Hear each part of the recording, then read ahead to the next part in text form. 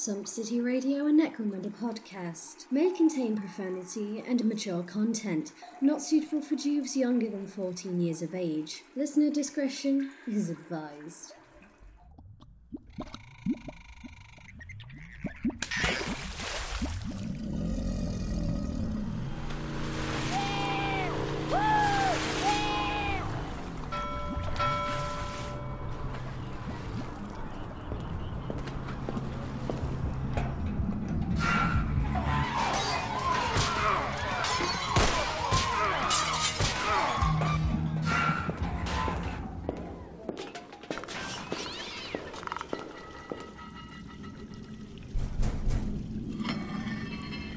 Wait, open the door and turn on the radio.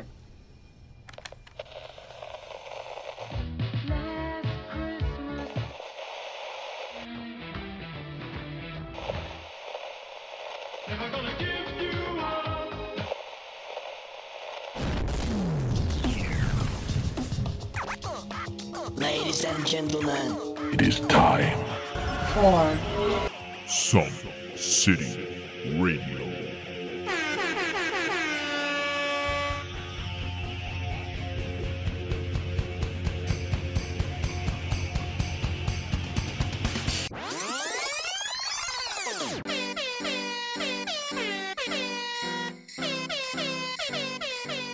Okay, welcome listeners to the second broadcast from Sump City Radio. We are coming to you live from the Sump City Radio Shack, situated on the Rockcrete docks of Sump City Harbour. On behalf of the Hertzian Guild of Necromunda and the Sump City Radio crew, I have been authorised to wish all of the listeners a Merry Sanguinala and a Happy New Shit. Stephen, we've got to consider inclusivity, mate. What do you mean? Yeah, you've got your worshippers of the four-armed emperor. You've got your chaos gods, so that's like Nurgle. You know, are we appeasing that audience now? Is that something we do? dude. You know, we're going to have calls. We're going to have letters. I suppose we've got a lot of people worshipping the was it God of Bone and Sinew now as well? Skin and Sinew, yeah, that's it. it. And then obviously there's Slanesh, happy cut a hole in something and fuck a date. You know what I mean? We've got to get them all in there. So, yeah, right, in okay. the sake of inclusivity, maybe something a bit broader. Okay, right. What do you recommend for our listeners, given the seasonal time of year? Happy holiday that recognises your specific deity, maybe. Okay, listeners, happy holiday that recognises your specific deity and new annual thingy, yeah. Right. Turnover of a calendar or something. Yeah. Yeah, it's just me, Hivescum Steve, and Chris, the Underhiver Idden. Craig is actually out getting a good deal on a reclaimed hand flamer at the moment, so he should be joining us later on with any luck. Anyway, yeah, we've been getting a lot of positive feedback from just the first episode. All over the Hive, we've been having stuff coming through to us, all kinds of shit in our mailbox. Literally, whoever that is, please stop. Mailboxes aren't cheap, and we've had to throw the last two in the sump. That kind of soiling just doesn't wash out. But other than that, we are very pleased with the feedback that we've gotten. And seriously, like, thank you everyone who's listened to our broadcast. We really do appreciate it over here at SCR. Yeah, I thought it would just be my mum, to be fair. So I'm really happy.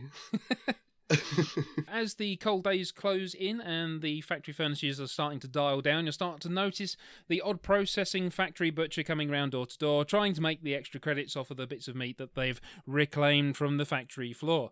My advice, though, folks, with these shady characters, haggle. They don't want to have those goods on them for any longer than necessary, so you can get a decent mystery meat dragon from them without having to pay an arm and a leg for it. So just haggle. But coming up on the show today, in a moment, we'll join Natomi Scalto for our atmospherics report for the wider Sump City area, after which it'll be back to us here in the SCR Shack for our regular segment, Rapid Fire. Once we've wrapped that up, we'll be introducing to you our showstopper Cannabella Fritz with the first part of her cooking segment. Following that, we'll be keeping warm with our segment Hot in the Hive. Our reporter Pomwell Brassbolt will take you into the Hive for a local news report, and then it's back to the studio for a new segment called The War Room, where we'll have our first guest on the show. A quick break and it'll be back to us for Shooting the Shit, our segment covering all the main topics of the show. Then we'll return to Cannabella for the second part of our cooking segment. And finally, it's back to us for It's Your Letters. Yes, we do actually have some this time, and then thank yous and last little minute competition that we thought up. So that's what's coming up later on today, but for now we'll hand you over to Natomi Scalto with the atmospheric support. Thanks, Steve. Due to the recent closure of the Laughing Skull corpse starch factory and the subsequent reopening of the disused Faith Foods Limited site, there's been a more meaty smell in the air. Official statements issued from the Enforcer precinct say that this is not harmful and should be considered a treat, as we take a break from the ever-present fragrance of oxidising metal. In the early hours of this morning, some waste flow pipes burst in the central Sump City area, leading to the flooding of some lower levels. It has been speculated that this is due to last cycle's heavy precipitation corroding the pipes. Consequently, it's caused havoc with the city's traffic flow, so avoid travelling at end shift times or seek alternate routes. Our prayers go out to you poor bastards whose dwellings are in the flooded areas, as any of your remaining possessions are likely to smell like shit for the rest of your life. Good news for scavengers: when the floodwater recedes, there will be all kinds of lost possessions to pilfer, as long as you don't mind the stink. Spore levels are currently high with all the wastewater about. The silver lining is that the fungus crop should be improved for at least the next cycle. I'm Natomi Scalto for Sump City Radio. Now back to the studio. I know you're gonna dig this. You're listening to Sump City Radio. All night long, all night.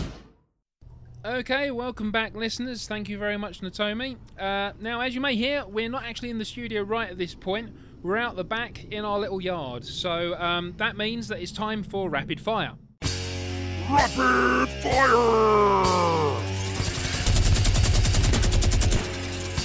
Oh, yeah. Rapid Fire is a new segment that we'll be doing on the show, and it's going to fill up the space from About Us that we did in the first one, so we had to come up with something. But basically, it's a little way for us to share with you what it is that we've been up to regarding all things Necromunda since the last show. But we decided to make it fairly quick and snappy, and we thought, why not throw some firearms in as well? So that should be exciting, no?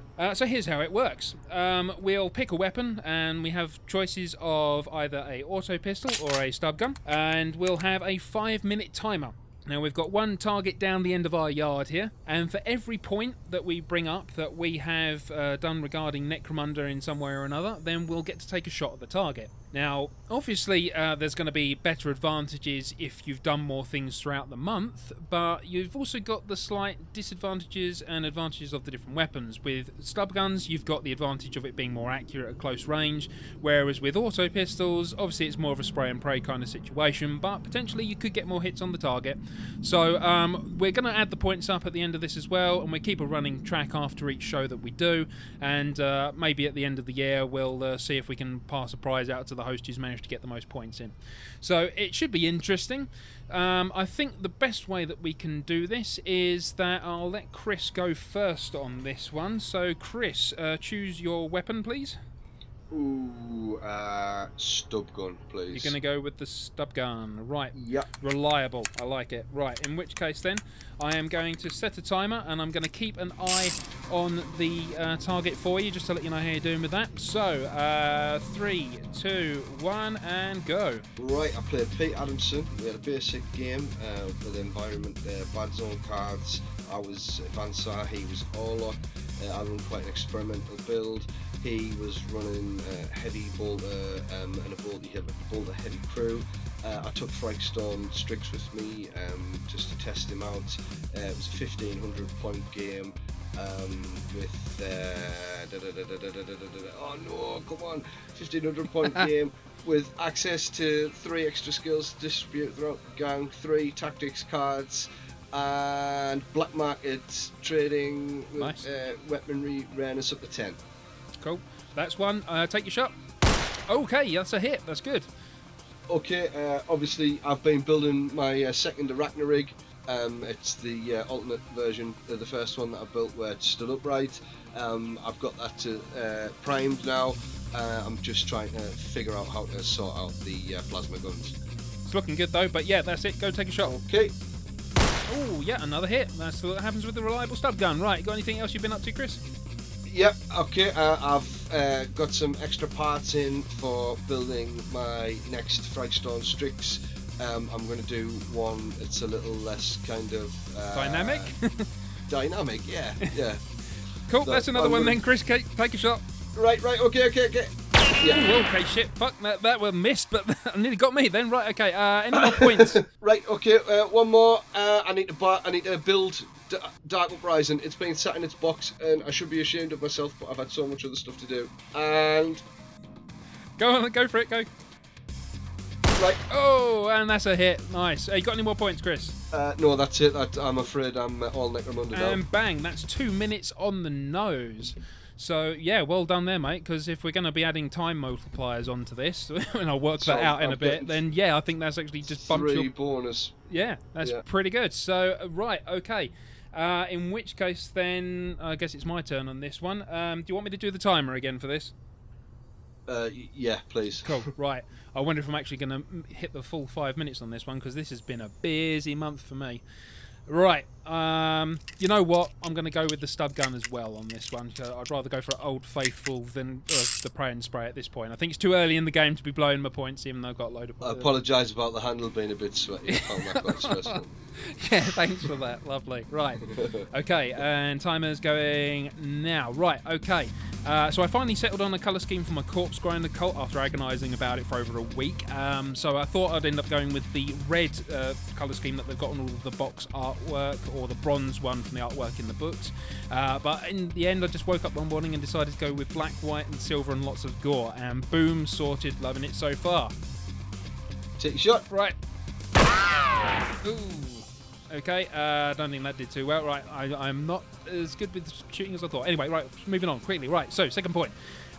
Speaking of Corpse Grinders, I went to record the last episode of Chronicles from the Underhive with them. Lovely guys, had a great time there, and we got to celebrate Tom's birthday whilst we were at it as well. Got in a few games. Carl and Matt from Chronicles were there as well. Ended up winning 2 out of 3 games with Corpse Grinders, though I'm not going to be surprised if people are assuming that would have happened anyway. But that's what I've done. Okay, go for it. Next shot. Okay, alright. I don't know if you want to verify that for me. Yeah, I'd say that was just in. Right, just go. Hip Right. shot as well, very good. Yeah, from the hip. That's how I like it. Right, okay. Like Chris, I've also been inspired to build my own Freakstorm Vansar Bounty Hunter. So I've currently got one of those, although it seems that it's become a competition now. So he's got 2 that he's building and I've got 1. He's currently undercoated, and I'm just trying to work out what I'm trying to do with Vansar colour schemes at the moment. So I'm thinking I might actually go with all my Vansar with the sort of Games Workshop tutorial video with Duncan kind of approach of purple and green for that. So that's another one. Can I take a shot? Yep, go for it, man. Oh, that's a hit. Yeah, definitely a hit. Right, okay, cool. Right, so got a game in with my Corpse Grinders at the local gaming store, Boards and Swords in Derby, so shout out to them. It was Corpse Grinder Mirror Match. Now, that was a weird one. It was actually against our guest who's coming onto the show later on for the War Room. And yeah, interesting things happen because you try and charge a Corpse Grinder against a Corpse Grinder. If they're a leader or a champion, that seems to work. Not so much if it's an initiate, apparently, though, because their willpower is not very good. Can I get a shot there, Chris? Go for it. Cool. And that's another hit. Yeah, cool. Right. I've finished building my Zone Mortalis scenery from the Dark Uprising box set. So I've got a few other bits of scenery that I did at the same time as well, like extra plasma conduits, generators, the crane, tractor box, all that kind of stuff as well. And that's all entirely with help from a Mrs. Adele. So it was just one of those days where we were sitting in, didn't really have anything better to do, so we just decided to build it all. So it's all done. I have no idea what I'm doing for paint schemes though, so that's going to be fun. Can I get another shot on this, Chris? Go for it, man. Whoa. How many shots is that now? That's like 5th point, I think, now that I've brought Okay, up. one more shot in the barrel. Go for it. Oh, right, okay, right. And that's a point, otherwise I'd play reload. Right, in which case then I will scratch that point. I'll mention earlier on today I had a couple of starter games to play out as well. So it's someone who was used to playing old Necromunda, one of my friends, Jim. Shout out to him. He came round, wanted to know the new system, so he played the new bar brawl fight just to get a nice quick small game in so he could have a go at that, and then we just had a quick scrap in the box lid as well, like the initial tutorial. And then I realised how broken some of the original rules were still, because I was using the cards out of the box from Necromunda 2017. So you've got the the toxin daggers. Do you remember that when they had +1 to hit? Yeah, that was broken, wasn't it? So, yeah, this is my last shot then. So, taking it. Oh, what was that? Go for it. Go. What was it? Oh, you've gone through the same hole again, you jammy bastard. Whoa, okay. Actually, I just needed a bit of warming up there then. Right, okay, I'm going to pause that. That's just under 4 minutes, that one. Okay, so I don't think I'm going to get as good on the time multipliers. We'll work out the scores in a bit, and then we'll come back to that one. But yeah, that's Rapid Fire, folks. Chris, what do you think of the segment? Yeah, good fun. Let's try bigger guns next time. That's what I'm thinking. Well, we're going to have to see if we can afford the bigger guns. These were the cheapest ones that I could get that weren't going to blow up in my face because I didn't want to go... sellotape two together. Well, yeah, I could do. That sounds a bit like a storm bolter right there, doesn't it? But in pistol format. So yeah, I think what we'll do then is we'll probably head back inside, get ourselves a cuppa. But in the meantime, what we'll do is we will hand you over to... Oh, what's it next? Oh, it's Cannabella, isn't it? So yeah, we'll hand you over to Cannabella for the first part of the cooking segment.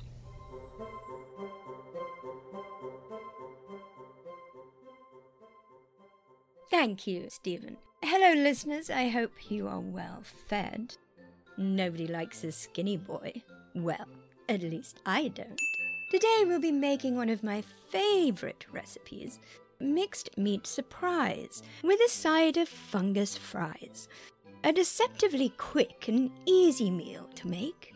Great for those times where you have unexpected guests. So, let's get into what you'll need. Firstly, an area to prepare your meal that's not too dirty. So just brush off a flat surface. Secondly, you'll need some kind of sharp implement or knife. Personally, I use a piece of beaten and sharpened rebar. You'll also need a heated pot of scrape oil, a small rat cage, a friend to help, and a grinder of some description. Depending on the size of what you'll be grinding, you can either make one or find something suitable, such as the internal cogs of an industrial press, or a sturdy, unprotected air vent fan you have control of. The grease and oil can really add unexpected, tangy zing to your meals. Do you have what you need? Marvellous. Join me later out in the hive, when I'll be bringing a friend to help hunt down the freshest ingredients for our meal. But for now, it's back to the boys in the studio.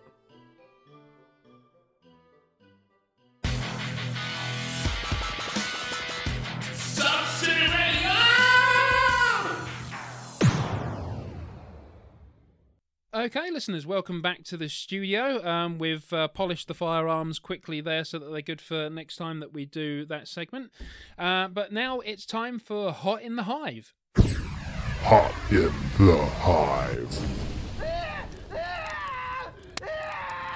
This segment is lit. Okay, if you listen to the first broadcast from Sump City Radio, you'll know that Hot in the Hive is our section where we just quickly go through all of the cool things that we've seen out there, either on the community groups or like new releases, leaks, articles, blog posts, videos, podcasts, anything along those lines that we've seen that we basically just think is cool and is worthy of a mention. So, Chris, do you want to kick this one off? Yeah, go for it, man. All right. So this month I've specifically looked for a lot of people who have inspirational ways to tackle and build the Zone Mortalis terrain, as I figured that would be quite fitting, as a lot of people will either just have received it or will be getting it shortly for their festive celebration of choice. Okay, so the first one is Warhammer Man Studios. Now, this is a YouTube channel, and it's literally from out of the box. It's the terrain measured up against every other bit of terrain, all the dimensions covered, how to magnetize it, how to light it, how to the compatibility with other terrain, painting it and converting it. He's a great guy. He's doing some great stuff. I recommend, if you just want one little all in one place, get across, chuck him a like, subscribe and stuff like that. I'm sure he'd really appreciate it. So a one-stop shop for everything relating to Dark Uprising. Yeah, honestly, really, really good. Really good. Nice. And then another guy, now this isn't it's one of the only couple of things that I've got on here that isn't about the Zone Mortalis, and it's Eric's Hobby Workshop. He's got some really lovely scratch built stuff, but it's really straightforward tutorials with really easy to get hold of materials. And really easily achievable results. Is this and terrain more than anything else? Yeah, it's all terrain.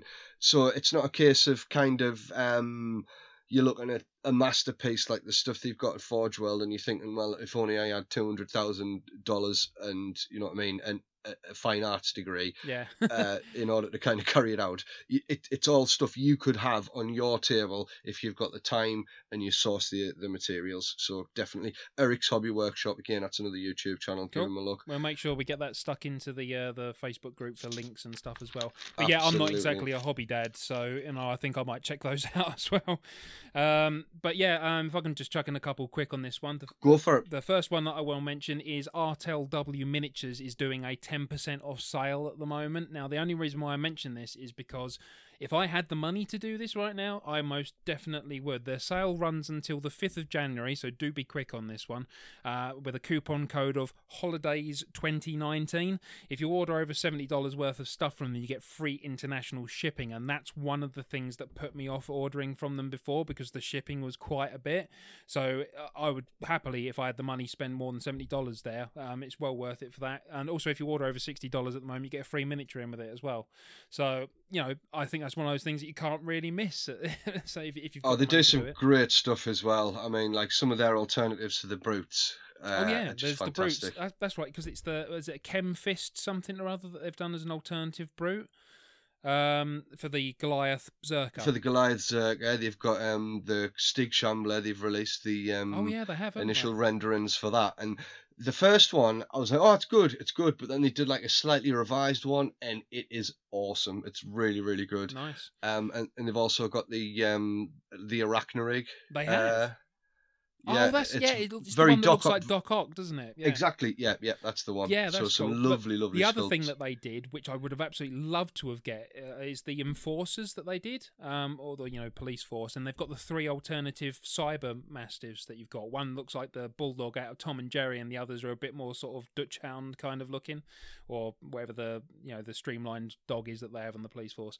So yeah, they've got loads of cool stuff. Basically, go check that out if you've got a bit of money from Christmas and you want some really cool miniatures. The detail on them's awesome. Chris, any more that you've got? Yeah, okay. I've got a few guys on Instagram. Again, a lot of these are Zone Mortalis, so if you do have some fancy new plastics and you're looking for inspiration, definitely check out 40k Ham Slam. That's Dylan Gold. He's done this awesome kind of. He started off, and it's all the columns and the walls from Zone Mortalis, and he's built up and up and up. So it's essentially like a wall that's around 4 or 5 stories high, and it's using like extra styrene sheet and styrene rods and stuff to bulk it out and build it up. Fantastic. Definitely give him a check out. There's a man that dropped a lot of dollar. A lot of dollar. Apostate Fidem, please please accept my apology if I pronounce your name wrong there, but Instagram has some crazy monikers. Awesome modular board he's got on there. Definitely check that out. Arterus, which is our own Simon, who's in the Sump City community page. Oh, Simon Westlake, that's it. Yeah. And he's been playing around with the Zone Mortalis, and he's figured out that the containers are nigh on perfect as actual floors in themselves. So he's in the process of building like a little shanty town, kind of nice. Retail district, using the containers as shops and stuff, which is obviously, you've seen that done 100 times, but specifically within the context of the Zone Mortalis, and it looks perfect. And yeah, I'm going to have to pick a few more of them up for when I've got to say, the person who sat down and designed all this, because everything sort of interlocks with everything else on that scale, doesn't it? It's incredible. And another guy who's actually pushed the terrain to its limits, as far as I can say. He seems to be testing out things, and you're going, oh, why didn't I think of that? Or what a great idea. And that's Sonic Rules 13S on Instagram.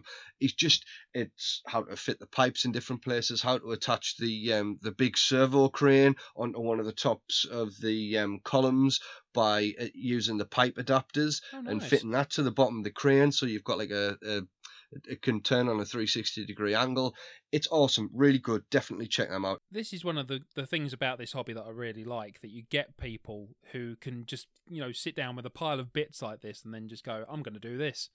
And it works. Oh, yeah, you would never have thought of it yourself. You see it and you're like, oh, that's amazing. And it just opens up these other avenues of exploration for your own hobbying.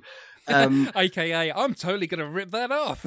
Oh, yeah, absolutely. Oh, what's wrong with that, man? Nothing at all. I see sweet. it as a homage. If someone wants to copy... In fact, actually, someone has done that. My Corpse Grinder paint scheme, I've had 2 different people say that they want to do it, and one person actually has. So I'm more than happy for them to rip me off with my ideas, because it's just really nice man, to see. It's awesome, isn't it, to think that, you've inspired somebody. Shibboleth02 on Instagram. Go and see what he's done with Zone Mortalis terrain. He's basically kind of cut out the arches and added like shelves in for books and skulls. Oh, that guy, yeah, I saw his stuff. It's really cool. It reminds me of a pub that we've actually got in Nottingham called the Pit and Pendulum, where literally... I used to get drunk in there. Yeah, one of the bookshelves is actually the way to get into the toilet. Yeah, that's right, yeah. It just reminded me of the decor in that place, and I really wanted to do that, but it's so cool. Have you got anything else you wanted to mention, Chris? Prime Hivers I think it's a group of guys who all kind of share through one Instagram account. Some of the green stuff work on that is absolutely phenomenal. They've done like a female Orlok. Is that the one with the jacket that they've green stuffed over the top of? Yeah, and they've good. done like the shin pads and stuff like that. Yeah, it's just incredible. Absolutely phenomenal stuff. They need to do some YouTube videos on how they do that green stuff, because I would love to see what they do in that They just process. need to do it for me. They need to say, Chris, send me your miniatures and we'll just green stuff it all up really sweet. You know what? I think they do take commissions. Yeah, for free though. All right. So I'm not. I don't have enough bank to be You cheap ass scummer. getting commission. Yeah, absolutely, man. Terry Baker on Necromunda Terrain Makers on Facebook. His Corpse Guild processing plant is incredible. Benjamin Wakefield on the Necromunda Terrain Makers. His entry for their latest competition, the Sump competition, it's phenomenal. It looks like a miniature that was made for You're talking about the Whaler crew. cinema. Yes, yeah, that's it. That's Captain the first Winthrop crossover of the that Dead. we've had on this list. It was absolutely breathtaking. It was just like, right, I'll just chuck my paints in the bin, off I go, see you later. What's the point of people like you exist? But no, yeah, just breathtakingly beautiful. Well, and one last thing, and that's the Maelstrom Edge Terrain sprue. And it's like edges to things and doors, and it's just bits that you can pop out and add to foam board. And it is just, that an official like, Games elevates. Workshop product? No, it's by Maelstrom's Edge. Right, That's okay, sorry, the company. I misunderstood that then. I thought that was the fancy name for the product, not the people who did it. All right, no, that's the company. Yeah, no, and they released one last year, and that was cool. But I'm really, really impressed with this latest one that they've done. And I'm really gonna have to check out all these things that you've mentioned here, because I've not heard of some of them before. So yeah. Oh, honestly, there's some great stuff out there, some really good stuff out there. But that's all I've got for now, anyway. Cool. Right, well, my list then. I'll start with the crossover that we had there. So again, another shout out to Benjamin Wakefield. It was his Pennyman Harpooner that really sort of caught my eye when he posted that up separately. You'll see it in the pictures section, but it kind of looks like a Big Daddy from Bioshock. Went on a diet, went to the gym, and then replaced some of its limbs with cybernetics after getting involved with some whalers. So, yeah, he's got an Instagram account, and we'll make sure that we link that as well. But yeah, top work from Benjamin there. Next on my list is Kyle Reese Dunn. He did a rock saw conversion for the Corpse Grinders. It's the one that's normally holding the rotary flensing saw, but he's managed to cut the saw out in such a way that you can actually replace it with the rock saw itself. And I'm assuming it's the one from the Gene Steele Occultists box set that you can get hold of. But yeah, just really nice way of fitting that in, because that item is actually on their house list. So it's just useful to be able to get things that are in the house list onto the models. In addition to that, we've got David Delgado, I think it is Delgado. And it's another Corpse Grinder conversions that he's done. However, this time it's one of the Jews, or the Initiates if you prefer. As, what was it? It was originally Chaos Cultists carrying the Heavy Flamer and the Heavy Stubber, but he's converted them with head swaps to the Initiates, which just looks really good, because it still keeps within that kind of I work in a meat factory look, because they've got like aprons on. And then what he's done is he's chopped the front off of, I think it was the heavy stubber, and he's put the front of the harpoon gun that comes with the Orlok gang sprue, and he's put that on there, because again, harpoon guns are part of the Corpse Grinder house list. So really nice conversions there from David. Again, we'll link that. Over on Instagram, we've got a person who goes by the name of Muse Bulletin, and he's done like this beautiful paint job, and I think it's a balefire thrower, or it could just be a pink flamer. But it's like really, really spot on object source lighting that he's done on it. And it's the kind of thing where you'd like to see a tutorial alongside it so that you can sort of see if you can actually achieve that kind of thing yourself.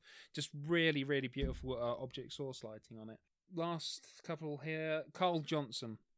Yes. Now, I was talking to you about this whilst we were in the break. He posted into the Sump City community group showcasing a ton of Necromunda-themed ink sketches that he did throughout October as part of the Inktober thing that people do. And you need to check out the video in our group if you've not seen this, because the amount of effort that this guy must have put into it, it's just really good. With a bit of a drawing background myself, I can appreciate the amount of time and effort that he's put into this stuff. We follow each other on Instagram, and I was watching the Inktober stuff as he was progressing through, and I was really cheeky about halfway through, and I just said, why don't you draw my Cawdor champ with a long rifle? And he was like, oh, I might find time for that, or it was quite throwaway what he'd said. Yeah. And he'd come back, he's like, I still haven't forgot about you. A couple of weeks later, I was like, oh, I didn't think he'd take the bait. Do you know what I mean? Yeah. I thought, obviously, he's got his own things he wants to do. And he came back with a beautiful picture of the Sister of Infinite Sadness. So, yeah, thanks very much for that, That's man, your Carl. one with the massive rifle, isn't it? Yeah, and I use that as my Instagram profile pic now, because I just think it's so good. And the fact that he took the time to make that for me, it was just really flattering. So I've told him as much. So yeah, it's great to get him a shout out on here. Shout out to Carl Johnson there then for amazing work. Mm-hmm. So definitely follow him on Instagram. Send him a like on our page for the post that he put on there, because that video is really beautiful. And then my last one is one that I've kind of mentioned a couple of times. I know I've thrown it out in the group, and I know that I definitely mentioned it when I was on the Chronicles podcast as well, when we were talking about things that we've spotted. Alex Jameson. I've not been able to tag him in any of the posts where I've commented his name, but I think that's because we're not like friended on Facebook or something daft like that. But it's where he's done a Corpse Grinder cultist that has got the Corpse Grinder icon on its back, and I think what he did was he took the icon from a Chaos cult gang, or not gang, or something in 40k, and it's a skeleton that sits on top of like a Chaos icon, but he's just chopped off the top half, so it's the skeleton, and he's put it on the back of his Corpse Grinder. And I saw it and I thought, you know what, that looks really awesome. I'm going to pay homage, in air quotes, to that and make my own version of it. Totally not ripping it off. But yeah, I ended up finding one of like these ye olde fantasy one, the skeletons of the Skeleton Army. I think one of my friends must have given me one at some point, and it was it the old cream plastic ones? Those are the ones. That's it. Skeleton Horde. That's it. So I had one of those, and I just chopped it down a bit, and then added some green stuff work over the top of it to make it all like sinewy and stuff like that. And yeah, I got the idea from him, and I'm very grateful for it. So thank you very much, Alex. Dude, I didn't want to like make it look like I was giving you a reach around on air. But your Corpse Grinder cult, I'm a little bit in love with them, if I'm honest. If I didn't hate the gang to my absolute core, which I do, and we'll get to that later. Yeah. Then yeah, I would be all in running a scheme like yours, and probably just taking the icons that you've done. Is it the Flensen or the Boning Swords that you? Oh, the Boning Swords. It's Boning Swords, mate. It really is, because I can't say that without having issues with it. It's just really funny. But yeah, that's all the points that I've got for Hot in the Hive this time. I'm sure Craig would have had a few of his here, but again, apparently he's still out sorting out this reclaimed hand flamer. I don't know what's going on there. Hope he's all right. Yeah, you never know. He's been mugged and left in an alley or something, knowing his luck. But yeah, that's it for Hot in the Hive as far as I'm concerned. Chris, you got anything else you want to chuck on there? Oh, hang on. Oh no, we have got other things to talk about, haven't we? We've had freaking Errata come out. Ah, yes, and the White Dwarf release of course, as well. About. So yeah, I mean, is there anything you want to point out with either of those? I've got a couple of things I want to mention on it. I mean, everybody's excited that enforcers can use the trading post. I guess that seems to be the that main was one of the things I takeaway. wanted to mention. They get them, and they get magnicals. That is not a big good. beefy bugger gets magnicals now. Yeah. No, that makes sense because they're the coppers. Yeah. The downside to that, however, though, is it's not just them that gets access to the trading post. Wahaha! It's also the corpse grinders that have now got access to the trading post. So that's going to cause a lot of fun later on in campaigns. But it makes sense, though, doesn't it? That's It does, the thing. yeah. If everyone else does, why don't they? Because people don't like them. And you're a stinky corpse grinder. I'm going to not let you into my store. I mean, I think they're fundamentally broken. I think, but we'll get into that later. But there's a couple of bits in the errata where they're saying you'll need an arbitrator to keep an eye on this specific tactic or trick not being over abused by a gang. Yeah. And it's like, just don't make that the rules. I don't know, you know what I mean? Yeah, I've got to say, I was thinking that as well. They've gone, it's up to someone to monitor this. It's like, mate, you Games Workshop, mate, you make the rules. Why can't you just sort of change the rules so that we don't have to do this? Yeah, I mean, you're writing an errata, so somebody sat down to go, this. Just change that if you want to change that. But they've said they didn't want to nerf it so much, and so I guess it's a balancing act. Yeah. But yeah, I mean, at the same time, I'm incredibly grateful that they've even put out an errata full stop. So, oh no, and it covers every book as well. That was really impressive. I was like, oh Jesus Christ, there's a fair few pages of stuff. But again, obviously, you're going to get people that are unhappy no matter what they come out with. Yeah. So, which is the beauty of having an arbitrator based, like a game that encourages arbitrators. Is that you can have somebody that goes, just stop being a twat, roll the dice and get on with it. Do you know what I mean? This is the rule here, and that's that. But yeah, the only other point that I kind of wanted to pick up on personally from the errata, because obviously we don't want to be in a show that just goes through literally every last little detail of things, is the brute cleavers have been buffed, which was a bit of a surprise to see on the list, but a welcome one nevertheless as a Goliath player. So come on, explain that to me then. Well, because I've never really played Goliath. I've used them, but I've never really focused on them. So yeah, with brute cleavers, they've now amended it so it's a +1 to hit on top of the other little stats that it's got. Like I think it's a -1 AP and +1 strength as well when you're swinging it around. So yeah, just a welcome little thing to see with as a Goliath player, because that means that they're a bit more useful now. Yeah, no, definitely, especially as they've been superseded as the close combat gang of the game. A little bit, yeah. But again, we'll talk about that later. We certainly shall. And there's also White Dwarf, I guess, that we need to talk about as well. I have one thing that I really want to talk about, if you don't mind me going first on this one. Absolutely not a problem with me, mate. We have the rules for lifts!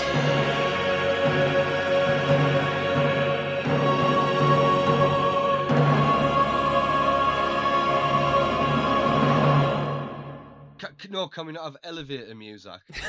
Like a do. It's playing right now behind you, trust me. Yeah, so I'm just so glad that we've actually got the rules for the lifts in now, and it went in a direction that I wasn't expecting. If you move on to where a lift is, you get a free 4-inch movement up or down on the lift. So yeah, you're getting extra movement out of it for free. I thought it'd be like you press the lift button activation and then you get to do something afterwards, so it requires an action. But no, it's on for your free. Initiative, and if you fail, your finger gets trapped in the mechanism or something like that. You slip and you press a different button entirely. But yeah, I'm just really glad that we've got rules for lifts now, and as simple as it was. But I'll tell you what, they're quite brutal as well. You do not want to get trapped under a lift, especially if you've got shit initiative, because if you fail an initiative check, if a lift's coming down, that's it, you're squished with damage 3. It's the same with doors now as well. Doors and lifts are brutal. That's awesome. No, it's a really good idea though. It makes the environment more dangerous and more. Get them hazard stripes painted on. That's what I'd recommend. That's why they have hazard stripes everywhere in Necromunda. Damage 3 doors and lifts. Jesus. So yeah, was there anything else you wanted to mention about White Dwarf itself, or should we talk about the little bits that came with it? Oh no, yeah, just go for the stuff that's relevant, I reckon, dude. I'm gonna have to kind of defer to you on this because I don't have my copy yet. Yeah, and that's kind of a bit of a stick it in and break it off, considering something that's coming up later on in the episode as well. So yeah, we'll cover that in a bit. But yeah, thanks for that. Yeah, thanks for all that. become Whoever you clear are, soon, I might write a listeners. hate-filled letter to go along with what it is, but we'll end up we'll with get to that. with some kind of pipe bomb in the office, and it's not a disgruntled listener; it's you. Basically. Yeah. So yeah, what came with White Dwarf, and in my opinion, therefore makes it very much worth buying the December issue, is you get a little book of mini scenarios, which is referred to as. Let me just pick this up. Here we are, Necromunda Gang Raids. Get the thing out in front of me. So yeah, it's a little supplement thing. It's only like about 8 pages long, and you've got about 4 different micro scenarios in there. Now, these are ones that you can sort of fit into an existing campaign, but it's only designed for like very small numbers of gangers to play in, to the point that your leader thinks that they're so below him that your leader's not even allowed to play in them. No, you take like one champ and a few gangers. Yeah, and a few or something gangers, like like with the Bar Brawl one. It's like 3 or 4 models that you've got in it. Yeah, custom selection 4, of which one can be a champion and the rest are either Juves or gangers. And then you've got a couple of other random bods, hivers walking around on the board as well. But yeah, it's just really nice to have these little scenarios. It's like, because how many times have you like gone to play a couple of games and you've finished it, and then you've looked at the clock and you've gone, you know what, I've got to leave in about an hour and a half, and I know if I get into like another full-on game, I'm going to need to be here for about another 2 to 3 hours.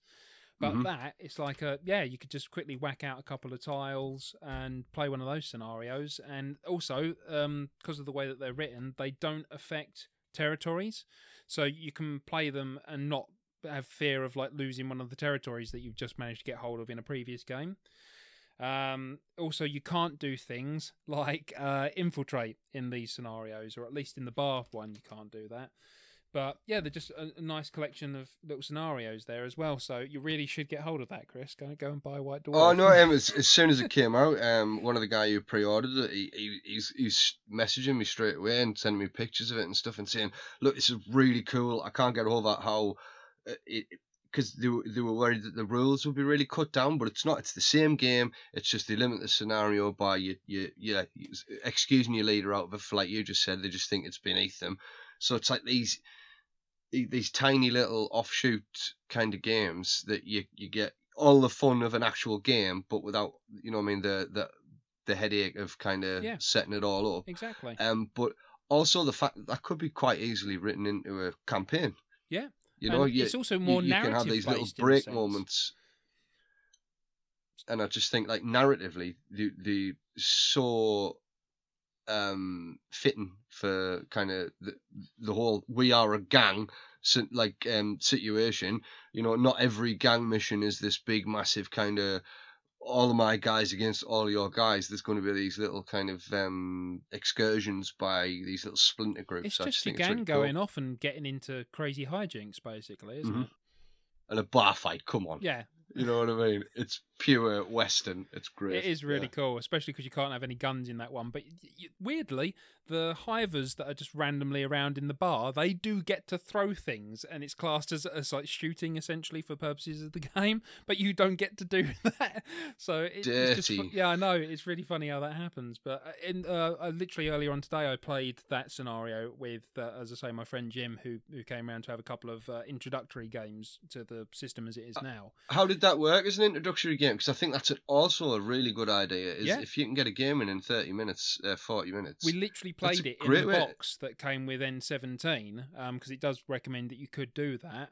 We had 4 models apiece. He went with Escher, I went with Goliaths.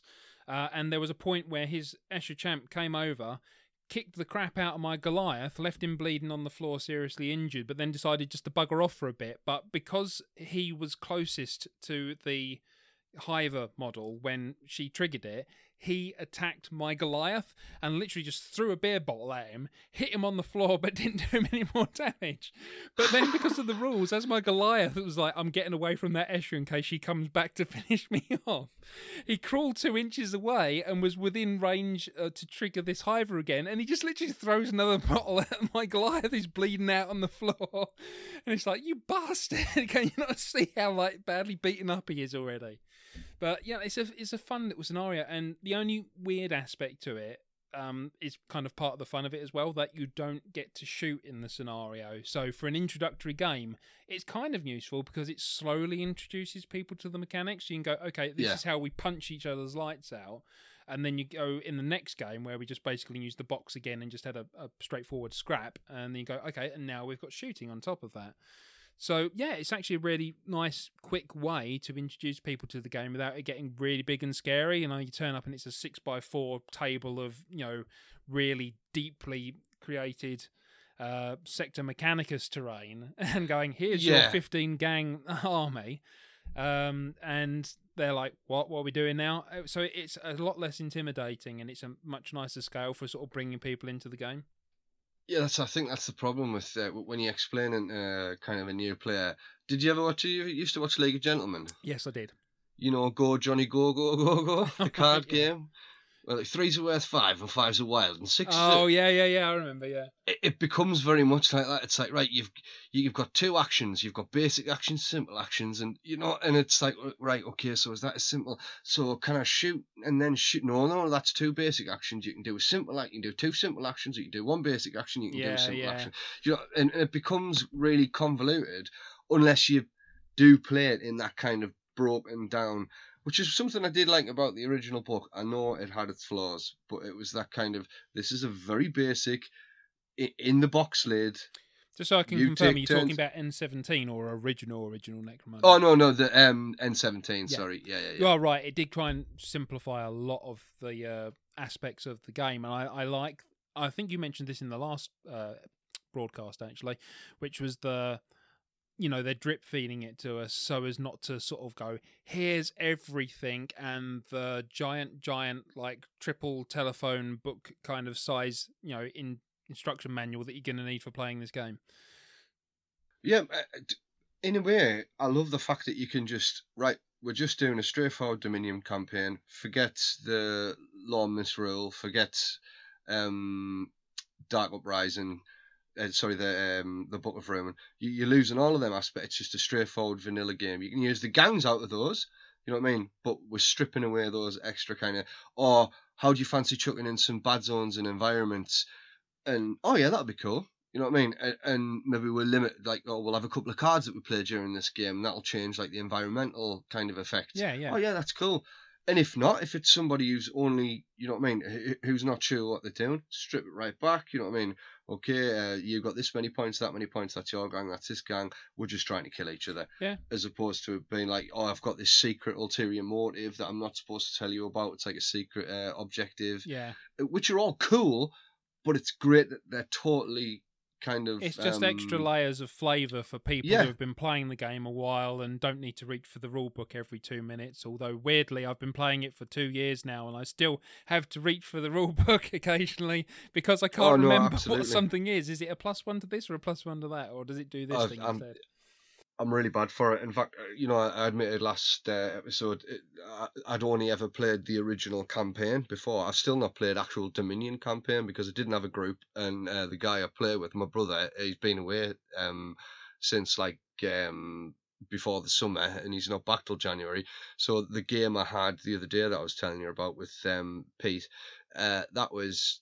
Yeah, that's the first game I've had in months and months. Really enjoyed it though. What a great guy! And you've got to use an environment, one of the environment effects. I'm going to start using those because I've not really played any games with the environments. I hear people coming back from those games going, "Oh, it's really cool. This kind of weird random thing kicked off," but I've not actually got around to using them yet.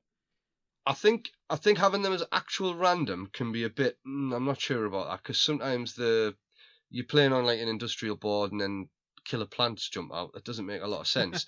But do you know what I mean? If you limit it, if you carefully select a mini deck for that game, like a little pack, and then decide between yourselves. You know what I mean? House rule, how you're going to draw them. Like, do they just get drawn at the beginning of each turn, and then you roll generally you roll a dice to see if the effect continues or if it goes away. Just a great little kind of flavour to the game. Absolutely, really. And it's great tools for arbitrators as well. Oh no, definitely. Right. Last thing to mention then, just for Hot in the Hive, I think is the little tactics card that comes with White Dwarf as well. So I really like the idea of it, and I'm glad that they put it in there. It's called A Present for You, and basically it allows you to have a surprise grenade pop up on your enemy at any point when someone activates. It could literally be any activation at any point in the game, and you just go, right, there's now a 3-inch template over that person, and it's either going to be a photon grenade, a frag grenade, or a gas grenade that goes off, or something to that effect. It's actually a card that's going to work really well for people who are going up against corpse grinders, because it means you could play that straight onto someone who's infiltrated onto your side of the board if you want to sort of stop that from happening. And of course, it stops that activation happening as well. If you get like a photon go off, if anyone's close to them as well, then there's a chance that they're going to lose their activation as well. So, you know, it's a nice little card. I mean, it does work to the corpse grinder's favour as well.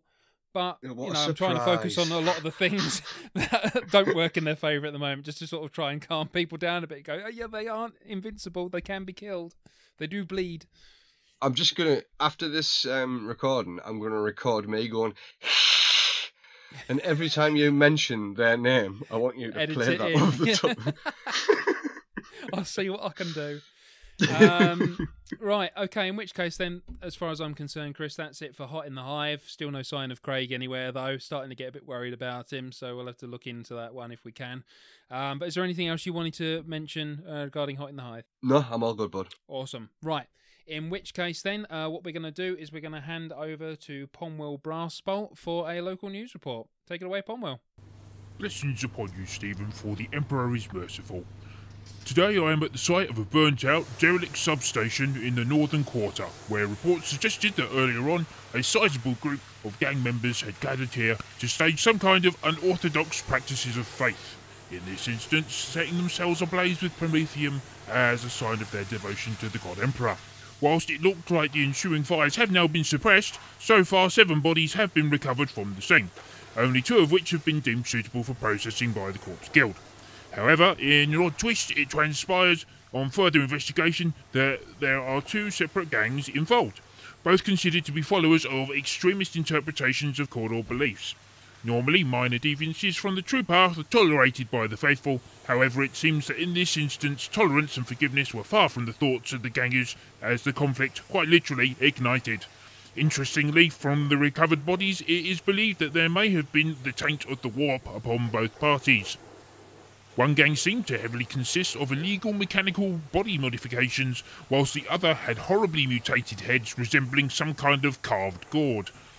At this time, it is still unclear what, if you'll forgive the phrasing, sparked the conflict. Enforcers are asking for anyone with information about this incident to come forward. In this reporter's opinion, the Emperor's will led to the cleansing of the unworthy, and so can only be thought of as an absolute win. This is Pomwell Brassbolt for Sump City Radio. Back to the studio. You are now about to witness Sump City Radio. Okay, welcome back, listeners. We'll move on with our new segment called The War Room. Welcome to the War Room. Let's talk tactics. In this segment, we're going to talk specifically about one gang at a time and break them down into things like the pros and cons for them, what kind of tactics cards work well with them, what loadouts really work, and so on. For those of you that like to play a little bit more competitively, this is definitely going to be your thing. But maybe you just want to look at how to play your gang differently. You could find that you're on a bit of a losing streak at the moment and want some advice as to how you could pick up your game. But that's the kind of thing that we're looking to achieve with this segment. Also in this segment, we'll be introducing our first guest speaker to the show, and that's a long-time friend of mine, Jess Lee Simpkins. So, Jess, you want to say hello? Hello. Thank you for having me. It's a pleasure to be here. Oh, I'm hoping it's actually going to be very useful. Just to give you a little bit of a heads up, Jess Lee is someone who I use as a bar for my playing abilities because he basically whips my ass every single time that we play a game. And if I feel that I've even made him pause for a moment to consider what to do next, that's a success as far as I'm concerned. I know that I'm not going to win, so as long as I'm getting some kind of success out of it, that's a plus for me. So I think he's going to be really useful for this section and helping us break the gangs down, if not actually leading it. Oh, so, interesting. In which case then, as you might have suspected with what we suggested in the last episode, we're going to be talking about the Corpse Grinder cult this time. And they already seem to be causing a little bit of a stir because people are throwing around words like overpowered already. And I think this is kind of similar to the situation that we had when Van Saar first came out beforehand, wasn't it? I think that actually comparing them to Van Saar is pretty apt, because when they came out, it seemed that they had a whole slew of bonuses and equipment, tactics and special abilities that really pushed them towards being one of the defining shooty ranged gangs, but flipped on to melee overdrive. Yeah. So it's going to be quite interesting to see. It made how it we very break that difficult down. for everyone else, certainly, because of like ballistic skill 2+. You know, they're not going to get much better than that. But anyway, I'm going to hand over to Jess for the rest of the segment, and obviously me and Chris will chip in whilst Craig's away. So, Jess, take it away. Sweet. Continuing on with the Van Saar comparison, it's quite interesting because they were straight off the bat much better shooters because they had the extra point in ballistic skill, which from their stat line was taken away from their movement speed. For Corpse Grinder cult, they've swapped it around. They've kept their movement 5, so they're faster than Goliath, but dropped their ballistic skill. It might be a handicap in general, but they've also removed all ranged weapons from the leaders, the champions, the base gangers. So what you've got is a really refined, focused approach of your heavy hitters want to close in the gap as soon as possible, and your Juves provide the distraction fire and try to get it done. It, for me at least, makes it interesting because you always have a dilemma when you're starting with a 1,000-point list of, I have all these different weapons in my house list. What do I give each person? And do I have the mix of close combat weapons and long range just to cover for all occasions? Or do I specialise in one thing over another? Not really got the choice so much with Corpse Grinders. Yeah, it's kind of axe, big cutty axe, big chain axe, or little axe. And don't forget saw on a stick, Yeah. where you just swing it around your head 4 inches away. No, you're absolutely right. Circular saw that On a bit of definitely rope, doesn't look dangerous to swing around your head in the slightest. So it's probably worth throwing out a bit of a disclaimer for this segment as well, in the sense of how we've been playing with them and how we interpret the rules. But I don't know if you want to do that, Jess. Yeah, so obviously these are run by our own gaming group, so it might be a bit different wherever you play, but it's always worth discussing that we'll be approaching it with a certain bias. So, for instance, we've looked at the rulebook, and it states that in an Uprising campaign, they don't have access to the trading post or black market, because no one does. But it then goes on to say in Dominion campaigns and Law and Misrule, they're treated as any other gang and outlaws. So we're operating on the assumption, for now, it may get house ruled in future, that they will have access to the black market and trading post as outlaws. Another thing we do when we're playing is we have a certain approach to versatile weapons. We allow a charge to stop outside of base contact as long as you're within versatile range. Because if you've got a spear that's cumbersome or -1 to hit point blank, you're going to stop earlier on so you can stab them freely. Similarly, you can make a fight action with versatile weapons as long as they're within range. So that gives a lot more versatility when you're standing up from pinned or moving out of cover. You just don't get the momentum of the charge for the extra attack. And it's also worth pointing out that we'll be approaching it from a largely zone mortalis view of tactics, because that's what comes from the box. If you've got Corpse Grinders, you'll probably have the new plastic terrain, and that's what's going to be a lot of the battlefields you'll be taking place on. Just so we don't get people crying, no, that's not how we do things, so this doesn't apply. We're just saying right now, that's how we've been doing things, and that's what this is all based off of. Sorry, just to represent the people who aren't in your gaming group, as I'm not, because obviously you have a kind of shorthand with each other. So when you're saying versatile weapons, are you still using them as standard that you could be the 2 or 3 inches or however many inches away the versatile offers you and just do an attack that way? but you can also use it on the charge, as even if the charge wasn't to get you into base-to-base contact, if the charge just got you in range with your versatile weapon. Is that what you're suggesting there? Yes. So Right. you can either Okay. do a charge action to move that extra 5+ D3 inches and getting the extra attack, because that represents you using all the momentum to run into range and focus on the attack. But also you Cool. can make a fight basic action, as long as you're standing, to attack those around you, which gets pretty messy when you've got a 4-inch range. Yeah, that makes versatile a really scary trait on a weapon, actually, which is good. A good thing. I'm not arguing against it. Just to be clear. And the other thing about the black market, did you mean from gang creation they have access, or just during the during the duration of the campaign? Oh, just during the progression of the campaign. right, because my only arsehole Venetors just access. relaxed a tiny little bit there. Hopefully it did for a lot of viewers as Yeah. well. But no, I think there's interpretations of how the rules have been written, and then there's like blatant disregard for it, and it would Yeah. fall Yeah, under but the if it was latter.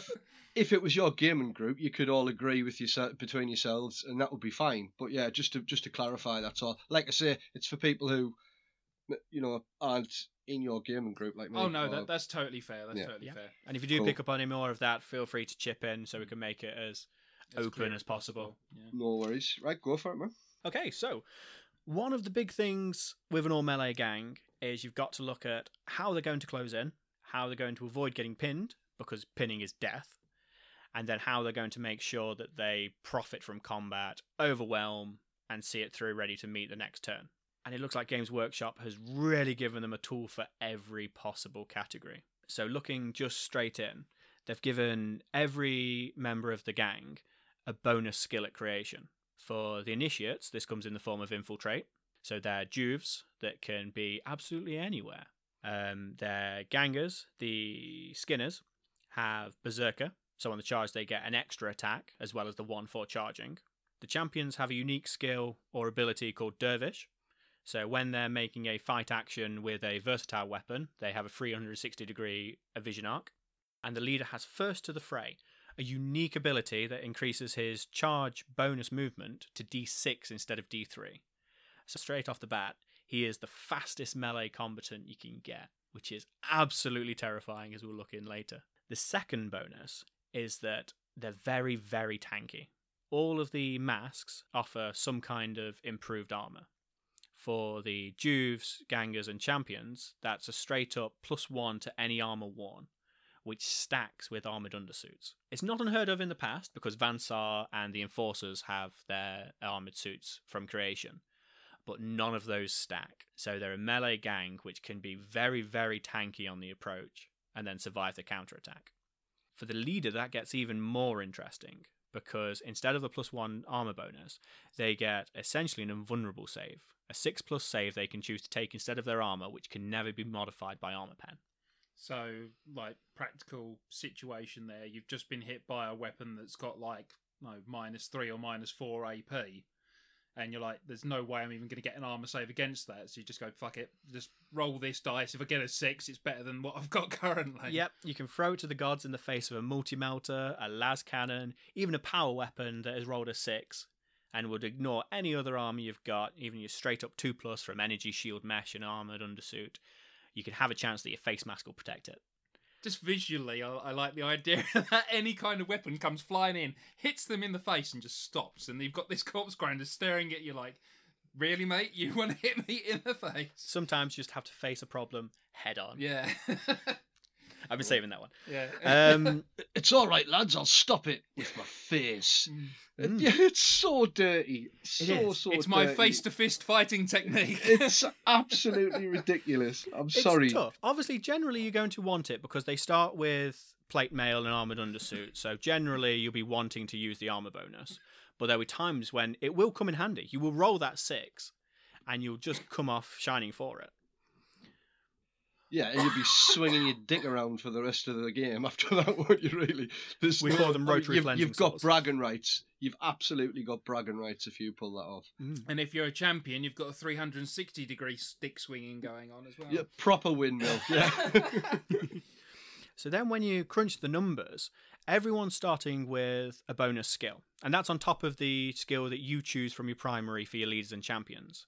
So that's 20 credits worth of advance you're getting for free, which is 9 XP in a game. Think about if you've played many campaigns, it's normally 2 or 3 games of succeeding and doing well before you can get a bonus like that.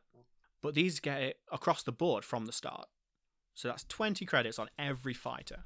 Then the armoured undersuits. They're 25 credits from the trading post, except for the leader's mask, because that is almost unique. The closest thing you can get is a refractor field, which is 50 credits from the trading post with a rare roll. And that is admittedly a 5+ save, but it has a chance of failing. So even at half of that value, at a 6+ save, which can't fail, that's got to be worth a good 25 credits. So matching the armoured undersuit across to everyone. So currently they've got a huge boost in how they approach the game and how much damage they can take. But it doesn't stop there. The masks also give an extra skill or 2. Oh god, but wait, there's more. Oh, that's going to be a phrase you will hear. Yeah. Because for the basic gangers, the skinners, the mask gives the berserker skill, where you need to make a willpower test if you want to charge them. So not only are they getting a +1 attack when they're charging, you have to test to try and cut them off and steal the momentum from them, which is a real danger. But the leaders and the champions have the mask which gives terrifying. If you want to attack them via range, making a shoot basic, or making a fight basic, you still have to make a willpower test. So you can't just stand there from long range at the end of a long las or a sniper rifle for the enforcers. There's a chance you won't be able to shoot them at all. Now, this raises something interesting, because I know that me and Chris have talked about like how Goliaths a bit, because obviously Blitz and Krieg on the show as well, and Krieg being a big old Goliath, he's an intimidating chap. And the thing is, though, you look at willpower stats for Goliaths and their ability to engage corpse grinders, and Goliaths are supposed to be this big intimidating force. They're supposed to be the big scariest brutes of the game, but their willpower is statistically is the crappiest. What's their stats for that again? They are very, very bad. We looked through the book to see how the matchups work, and Goliaths have the worst one because their leaders and champions only have willpower 8. Gangers willpower 9 and Juves at willpower 10. For most gangs, it's a split of 5, 6, 7, 8. But Goliaths literally have the worst chance of being able to charge them, again where they thrive, because they're strength 4, toughness 4 bodies, basically, with all the knockback weapons and the cleavers and all the fun stuff that they have, but also to shoot them. So when you've got your grenade launchers firing crack grenades and you've got your bolters, because they're on the house list, which is gorgeous, you're still going to have a chance of failing to deal with them at all. And the other worst one is actually the Corpse Grinder mirror match. Oh, yeah, that was interesting. We had some vigorous testing, which ended up with a couple of wasted activations, because the Corpse Grinders have 5+ willpower on the leader, but 7 on the champions, 8 on the gangers, and 9 on the Juves.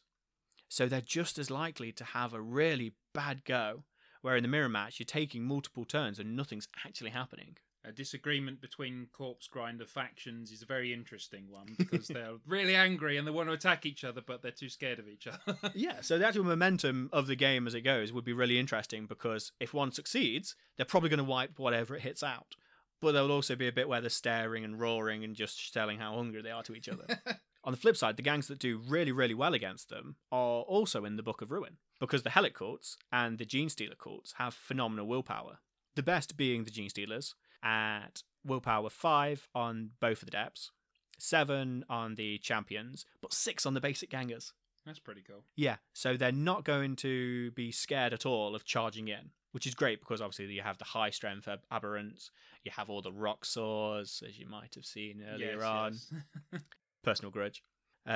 So they'll be able to really succeed against them because they're driven by a higher power. Similarly, the Hellic cults, because they've got willpower 6 on the leader, only 8 on the champs, which is a bit knife edge, but 6 on basic gangers, or base 6 on the witch, and 7 on basic gangers. And the fun fact of the spawn is they always pass cool and willpower tests. So they won't be perturbed by this angry man staring at them at all. They will just shuffle off towards it and hopefully take him down. Yeah, that's assuming you've rolled a good spawn, though, isn't it? You know what I mean? If you've got this amazing kind of immune to the mask's effects, but only has like a 5 weapon skill or whatever, you're shit out to look anyway, basically, aren't you? You are, but if you can charge in and hold them up, that means they're not getting the bonuses from charging. They're not getting bull charge on the leader or the extra attacks from Berserker. Yeah. So you can hold them off. I'm not saying it'll last long, but you got to remember a spawn is also immune to anything except out of action results. So there's a certain tankiness on even the most rubbish spawn. Yeah, I suppose they're a good way to glue them up, to gum them into a place, and while your other guys get ready to take pot shots or whatever. Just a real meaty roadblock. Yeah. So obviously all of these free things come into quite a substantial credit bonus. Because if you look at 25 for the undersuit, 20 for the infiltrate skill, on a Ganger they're also getting their free fearsome, and on the leaders they're getting the terrifying range bonus on top. So you're looking at between 65 and 95 credit bonus for every single fighter in the gang compared to anything that's not Van Saar. And that's obviously your Juves have a better baseline stats as well, don't they? So you're getting the increase on that as well, really, aren't you? They do. The best comparison for the initiates is the Van Saar Juve, who at 35 credits has a higher ballistic skill than any other Juve in the game. But then initiates come in with essentially a Ganger stat line. They're 4+ weapon skill and ballistic skill. So even compared to Van Saar, that's an extra stat upgrade, which is another 20 credits on top. And then you've got the armour problem as well, haven't you? Because, again, I think, is it Van Saar Jews get undersuits? Yep, they get an undersuit. Okay, so they're an comparable. exception, but there are certain Jews, I think pretty much every other Jew, in fact, that starts with no armour at all. Yeah. Whereas not only... What is it? These guys, they get flak. Yep, they get flak on initiates. And the mask. And the mask. So their 25 credit Juve is coming in with 25 credit undersuit, a Ganger body, which usually 35 credits plus, using Helic cults as a baseline, 20 credits for infiltrate skill, 10 credits for flak, and at least one stat upgrade of, again, 20 credits. And because of the gang composition, it's actively encouraging you to take more of the initiates than anything else anyway. Yeah, whereas most gangs have the build-up of you need more gangers than non-gangers, corpse grinders break with this tradition as they do a lot of things. So you have to have more initiates, they're Juves, than skinners, they're gangers. They don't have the restriction of more non-leaders and champions than leaders and champions, which is strange. But it pushes you, or incentivizes you, to have a lot of initiates. And they pull a lot of weight because of how focused the house list is. So obviously you've got this infiltrating screen of fighters who are very cheap and you have a lot of bonuses. With infiltrate, you can deploy 6 inches away from enemies out of sight, which means you're in that lovely mid-ground between your melee fighters and the opponent's fleshy gang, which is the perfect space to drop 15 credit smoke grenades. And again, this is focused on Zone Mortalis, but if you have smoke grenades, that's a 40 credit body with armoured undersuit, with infiltrate skill, with better weapon skill, with better ballistic skill, and flak armour. And for 40 credits, you've got your smoke grenade. Throw it down, hits on a 4+. If you pass you make the grenade weapon check, and you keep them on a 4+. If you miss, you scatter D6 inches. Again, on Zone Mortalis, you're more likely to hit a wall or a narrow corridor and not stray too far. So you're pretty reliable smoke cover. And at 40 credits, 4 of those initiates is only 160 out of your starting list. So you think about this in practical terms. You have a starting gang with a reasonable number of initiates in it. That means that they're going to infiltrate. So they're starting close to the enemy. They drop a bunch of smoke grenades. And because they're starting 6 inches away from the enemy, this is of course assuming that you get the first Oh go. yeah, scenario allowing. You start dropping smoke down, and it means that they're going to have to move through it, which is a double move, which means they can't do anything once they get on the other side, which means they're then open to anyone else you've got infiltrating with like hand flamers or whatever else you want to throw at them, because they can have anything. Yeah. Harpoon gun, heavy plasma cannon, Yeah. Well, not on the house list, Not on but the house eventually, list, but because they break with Juve tradition again, because they don't have any weapon restrictions. The house list allows them pistols, special weapons, and heavies. Admittedly, they don't have access to any innate basic weapons, so the reliable over 18-inch range, but what they do have is short-range templates. And a template's just over 8.5 inches, And when you deploy 6 inches away from them, that's incredibly dangerous. I don't know if you've been on the receiving end of many templates. Anyone other than Steve and my Chaos Flame again? No, I've been on the receiving end of many templates. I don't know about Yeah. you, Chris.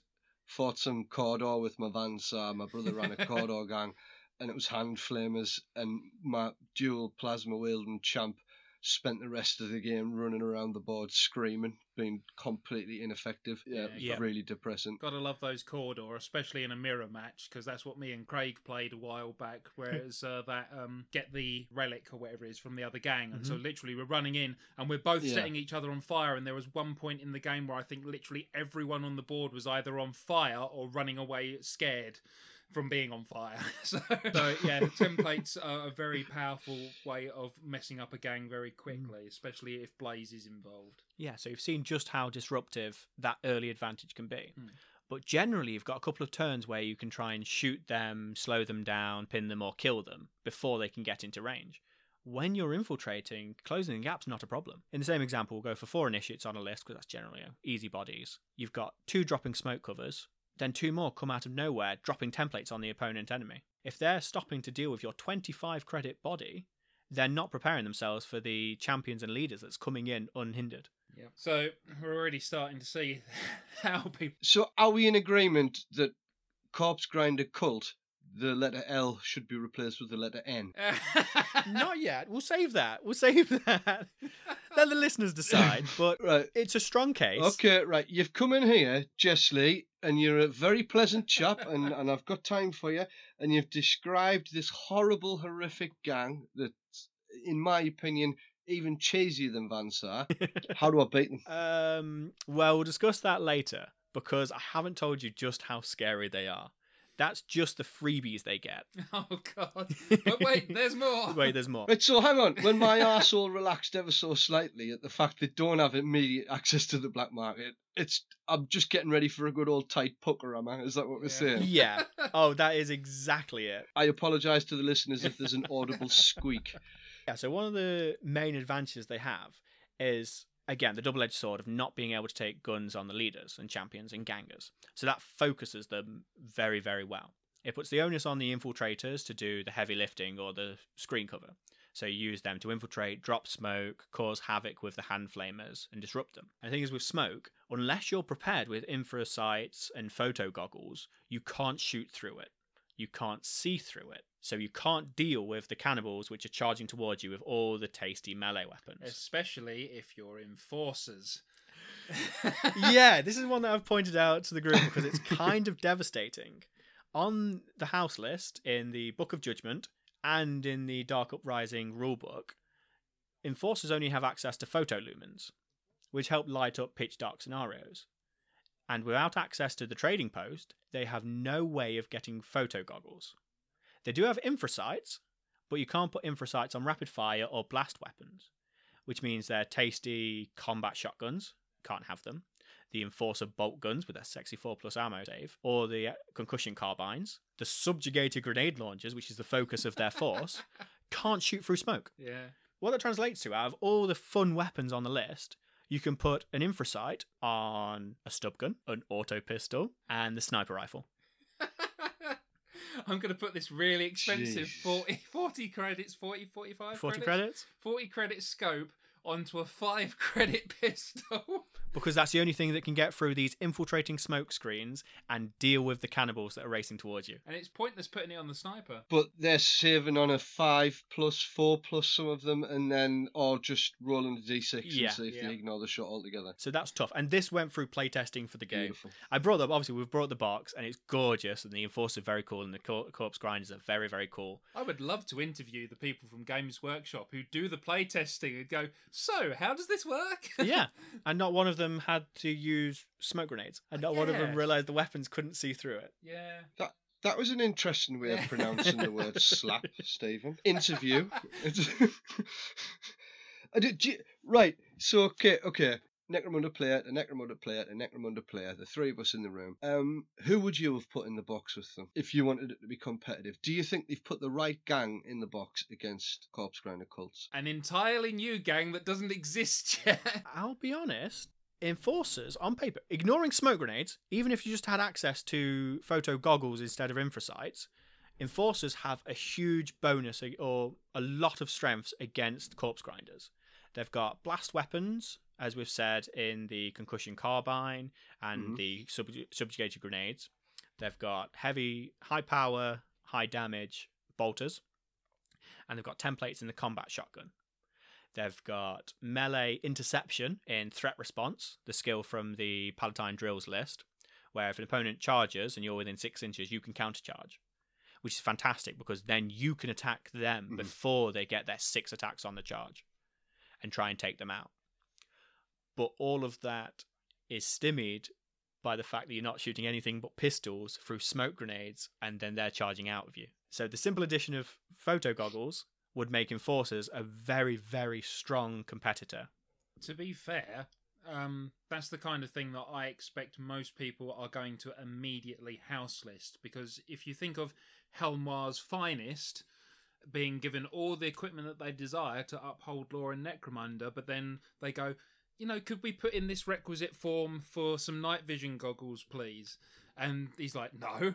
What are you talking about? Of course you can't have those. They're going to be like, oh.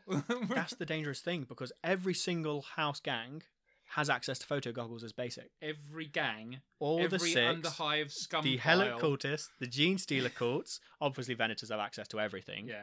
But everyone, except the Enforcers, have access to an ability to see through smoke with any weapon. Which, at least in our universe, is normally classed as military-grade equipment, unless you're an airsofter, in which case they seem to be able to get hold of it really easily.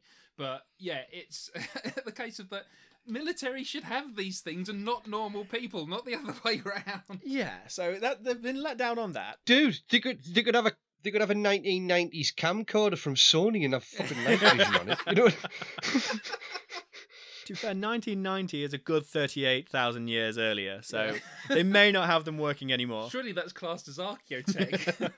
A Nokia 3210 would still work, mind. I suppose, yeah. So back to the house list. Yeah, back to the house list. We've said smoke grenades on infiltrating bodies is really good, but they also have frag grenades. So you've got the, again, blast template. You can knock people back, knock them prone, disrupt their formation.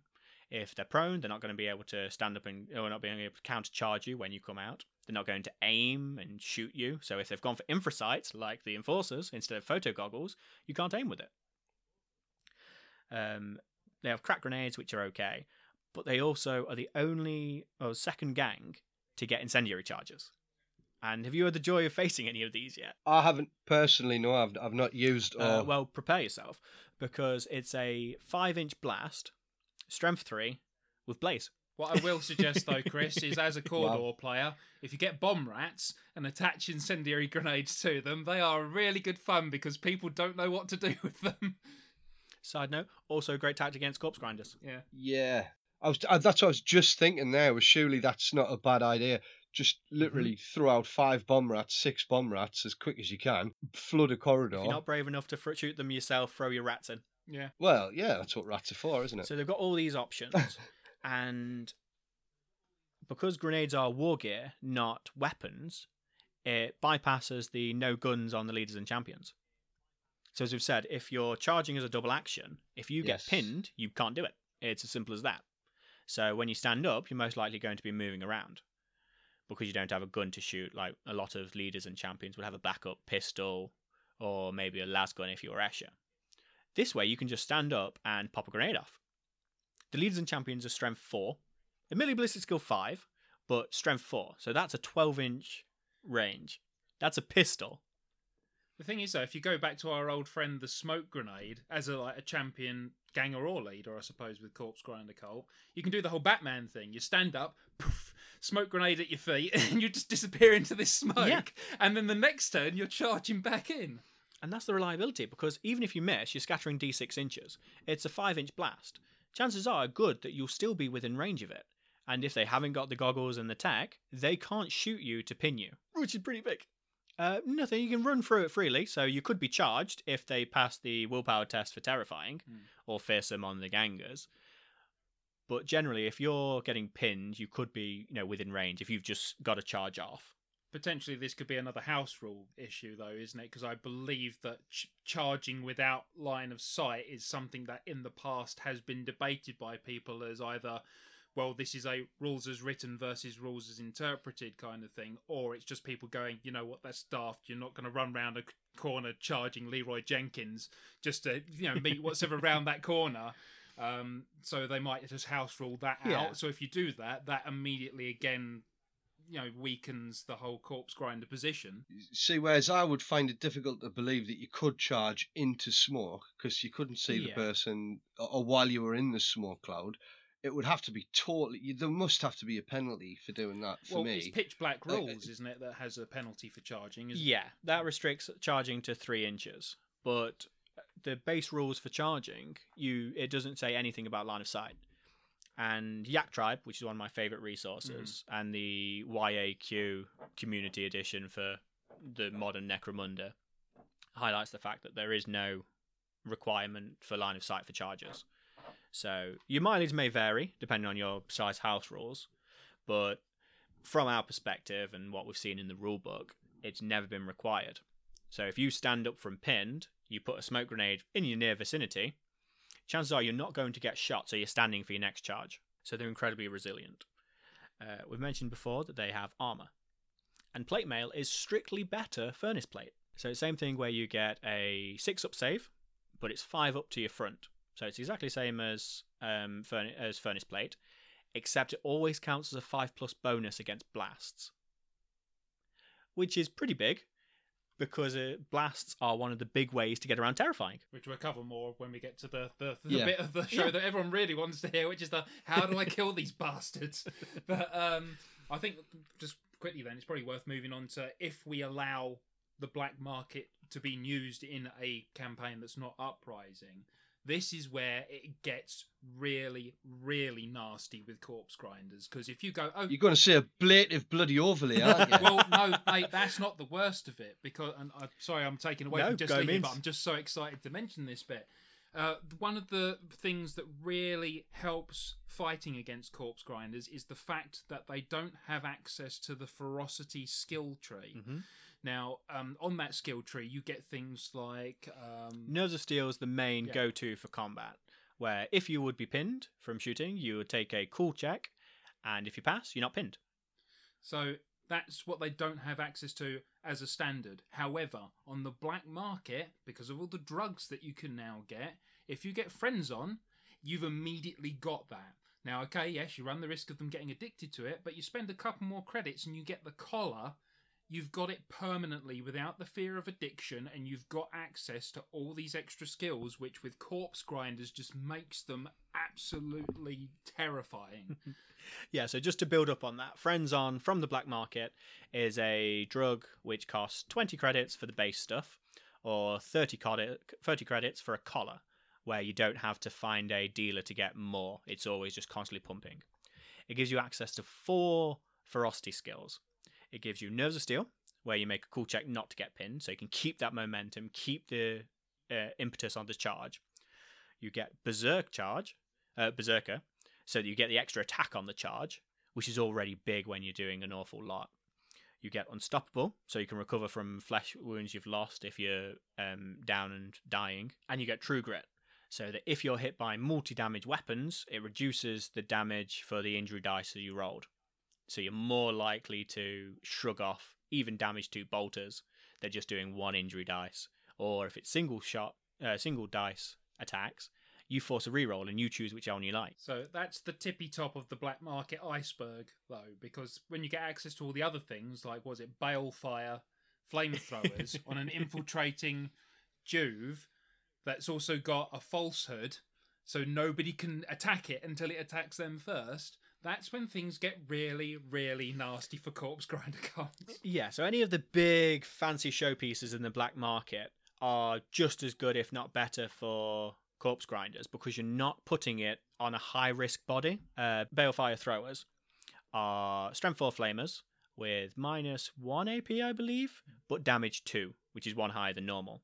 It's got Blaze, as usual, template, but also Cursed. So anyone hit by it is pinned immediately, takes a Strength 4 AP -1 hit. If that wounds, they'll take 2 damage instead of 1.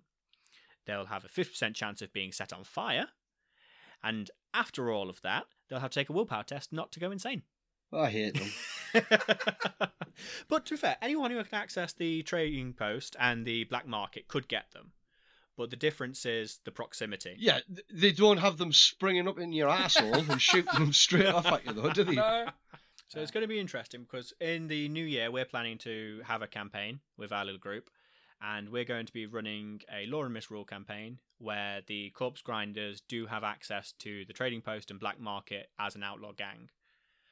So with 3 or 4 Corpse Grinder players out of about 15, we should see just what damage that can cause and have a decent viewpoint of useful information on whether we can say they should or not, at least for our personal group. So I dare say you'll probably hear about that in the future. I am concerned about them as a overly cheesy gang, though, and that's coming from a Vansar player. Yeah, so. well, as you know, the onus is on the player.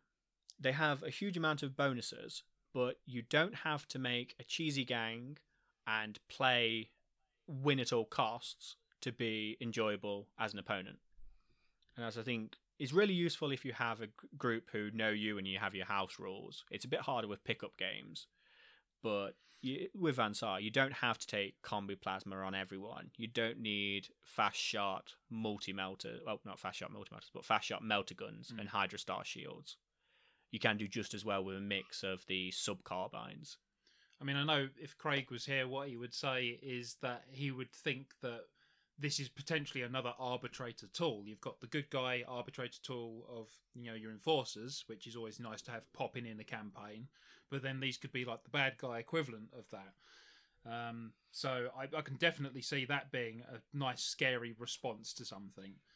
But yeah, that was absolutely Craig's immediate reaction to them, wasn't it? Was that's where he saw them being most kind of useful, in that, like, you get a gang that's just running away from everybody else, chuck those bad boys in, teach them a little bit of a lesson in humility, back to the campaign as a whole. Yeah, I think that's definitely something that they will be used as. But for now, at least, because this is the thing as well that maybe some people are kind of forgetting, on a surface level at least. Anyway, this is the first gang that Games Workshop that have brought out that is completely brand new. And by all means, if someone knows something from like Ye Olde Necromunda, correct me on this if I'm wrong. But to my knowledge, at least, all the other houses that have been released so far, including Chaos and Gene Stealers, because I know I've read the Ye Olde scenarios for the old Necromunda where people have gone, oh, let's put Chaos Cultists in this, or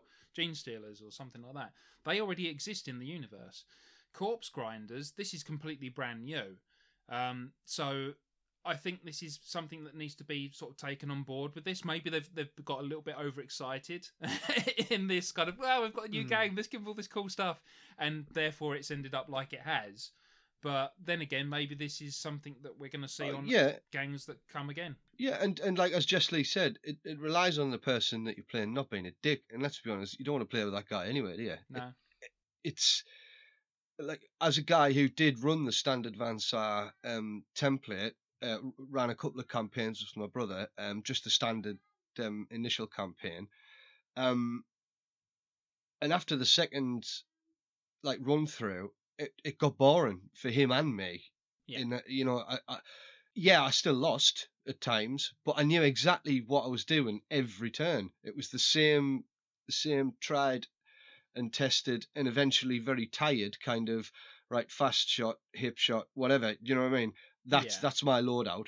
Whereas now, when I had a one-off, as I'm sure people are seeing on the page, against an Orlok gang, and I tried quite an experimental build. A couple of you can't deviate too far from what makes Vansar good, otherwise you nerf yourself beyond being even remotely competitive. Yes. I'm not a competitive player, but I don't like just getting bottling in the first couple of activations. There's no fun in that, you know what I mean? So yeah, you're just relying on the fact that people will want to get games. You only get games if you're a good sport and you're fun to play. So it's just on paper, they're absolutely ridiculous. They are. And nobody can convince me otherwise. And I think what you just said there, Steve, it's that whole This is our first brand new gang created from the ground up, from scratch. Let's make it a beast. And probably they were concerned that with it being a pure melee gang, I know they're not pure melee, and as we've all seen that list going around with the ridiculous hand flamer infiltrators and one leader, that shows that people can immediately see the ability to break it, basically. Yeah, essentially. But that is what they're doing, though. They're breaking the game with that. And yeah, like we've said several times there, that's just going to mean that you have a lovely gang that you sit at home with and don't get a phone call to come round and join in next time a campaign's been. You're absolutely right. It's a little disappointing for me because when I first learned what the Corpse Grinder story was, I was like, you know what, that sounds like the next gang that I would really like to play, because I did like the idea of a close combat gang, because I tried to do that with Goliaths, but smoke grenades weren't my friend at the time. I weren't really sure how to use them effectively. I'm a lot better with that now, but it's a case of that I wanted that kind of thing from a gang, because I thought it got a bit too shooty sometimes. So I really like the concept of it, and I really like the direction they've gone with it, but I am afraid that people won't want to play me if I play Corpse Grinders. So I'm hoping, though, that will actually lead me to creating some lists which are actually interesting for me to play as, but they're not me ripping the piss out of people, basically. Yeah. But that's what I'm going to say on that, because I know that we're just dying to get to the point now of talking about how the fuck do we take these bastards down. Okay, so luckily all of the gangs have something on their house list to answer it. The first protocol is photo goggles and infrasights. Everyone but enforcers have both. So you can put the infrasights on any one-shot reliable weapons, which then ignores smoke, ignores darkness, and lightens cover. Photo goggles will just see through the dark and through the smoke and give you a clean shot at the approaching tide of cannibals. The default weapons for everyone will be flamers and grenade launchers and throwing grenades. If you play a template, you put the target on the board, not models, so it bypasses terrifying. Likewise with the auto-pinning being the most disruptive aspect, because if they're down, they're not charging. So just to clarify there, what we're saying is template weapons are going to be crucial, because you're not going, I am shooting that model. You're just going, this is where my template's going. Like with grenades, you can choose to put it at a point on the board rather than the model. And by doing that, you're getting around the whole, I might not be able to actually shoot them now problem. Yep, because you're not targeting them, you're targeting the area. But the thing with the template weapons that you're talking about, specifically like, say, hand flamers, grenade launchers. I know there are others, but just for the sake of kind of simplicity, or that's kind of the ones I've faced recently or used recently. Now, one of the other cheese lists that people don't like is when Goliath or Orlok or whoever just spam grenade launchers, because it's no fun just fighting a gang who are loaded with grenade launchers. It can get become a very cheesy list.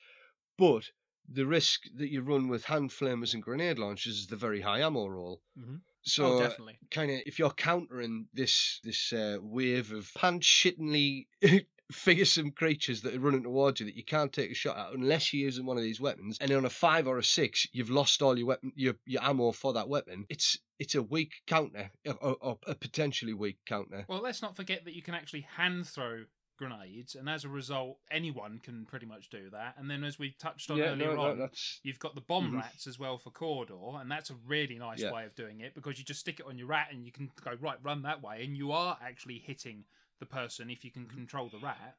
So, it's a different way of doing it. But you do have a point. It's not that I disagree with you, but purely to play devil's advocate, with a grenade, you automatically throw an ammo roll on every grenade thrown, because it's supposed to represent you just reaching into your pocket and going, oh no, I didn't bring that other one, I left that on the kitchen counter or whatever. Oh, they're definitely not infallible resources, but these are the best ways, or some of the easiest ways to bypass the damage of terrifying.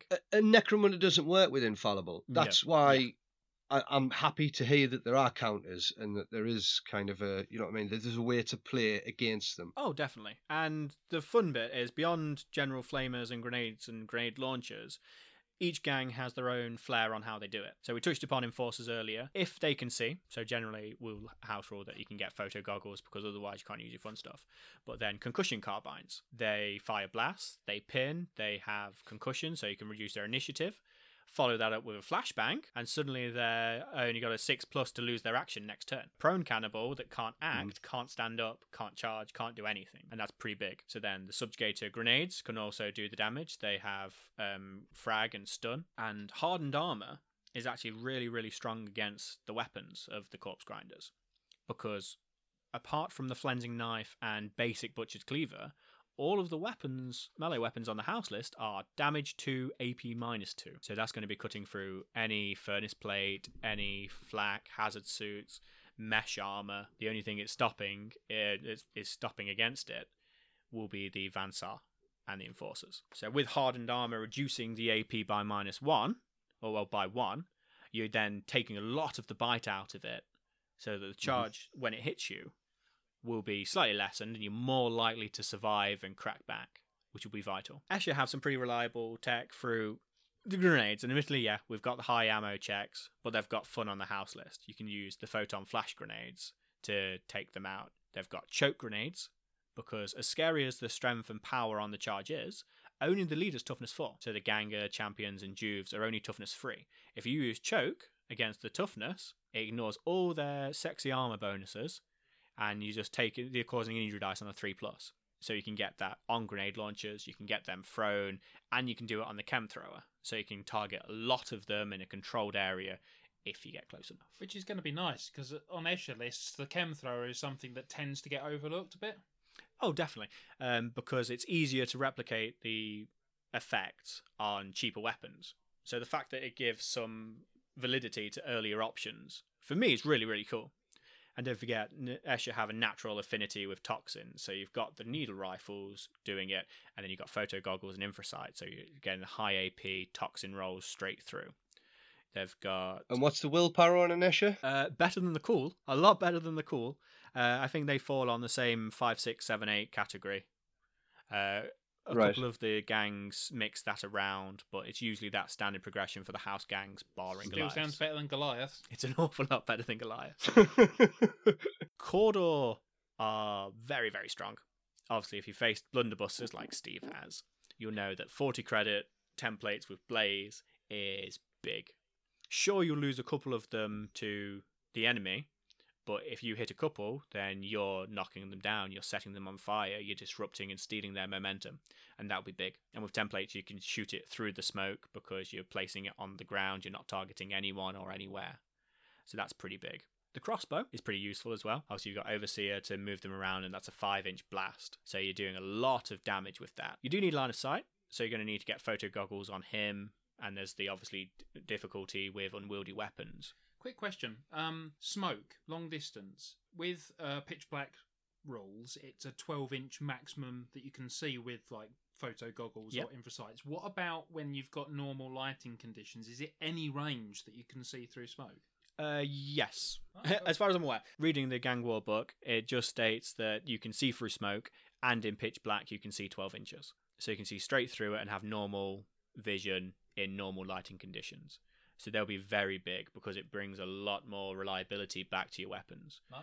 So we should see in skirmishes, and certainly necessary in campaigns that allow corpse grinders to play properly, at least one pair of goggles on champions, because it brings them back into the game against any enemy. There's only one corpse grinder player. Sure, it's a 40 credit tax, but that means you're getting your Vansar Combi-Las, you're getting your Escher with needle rifle in the game and doing the damage that they should be doing. Or if you've got enforcers and you've got your sexy bolt gun shooting fast shot at them, you should be doing some damage. Right, can we just clarify 1 second before we move forward? This is specifically for you, Jessley. Mm-hmm. When you say sexy armor bonus, do you mean it's the bonus that's sexy, or do you have to buy sexy armor? Well, this is me slipping on, but something about muscle men. No. I'm actually skipping over the word ammo because bolters are fantastic weapons anyway, but enforcers, because they're well maintained and they have access to the massive depots. It's a 4+. Exactly. Isn't it, and that for me is just very, very attractive. Playing Orlocks with bolters. Hey, trust me, I get a bolter over them. Normally it's 6+ ammo save. So you're going to do horrific damage with your strength 4, AP -1, damage 2. Mm-hmm. Whatever it hits is going down. But typically after the first shot, so is your clip. So the idea of enforcers just running around and not caring about it is fantastic. But what really killed that boner was finding out that smoke stopped it dead. So we've covered that sort of pinning them is essential, and the templates are absolutely awesome. But what else is going to sort of be a good sort of attack method with these guys, or is that it? Is that what we're faced with? Well, those are the easiest ways to avoid terrifying and the outburst of smoke. Largely, it's going to be aggression and playing to the scenario. They'll be coming towards you, so you'll be able to understand that that's how they're going to play for a lot of it. They won't have the long-range pinning of Escher hotshot lasguns or anything like that to deal with. They will be coming to you. So you're saying that you can count on cannibals to be reliably approaching towards you as fast as they can every time. They'll be coming towards you, so you need to do the same. If you close the gap and be aggressive, focus fire, it will depend on the scenario and the situation, but aggression for me will be the big thing. Don't be too afraid of failing the terrifying roll. Keep going. Eventually you're going to pass something, you're going to hit them, you're going to pin them, you're going to take them out. Yeah, I think it's that on paper.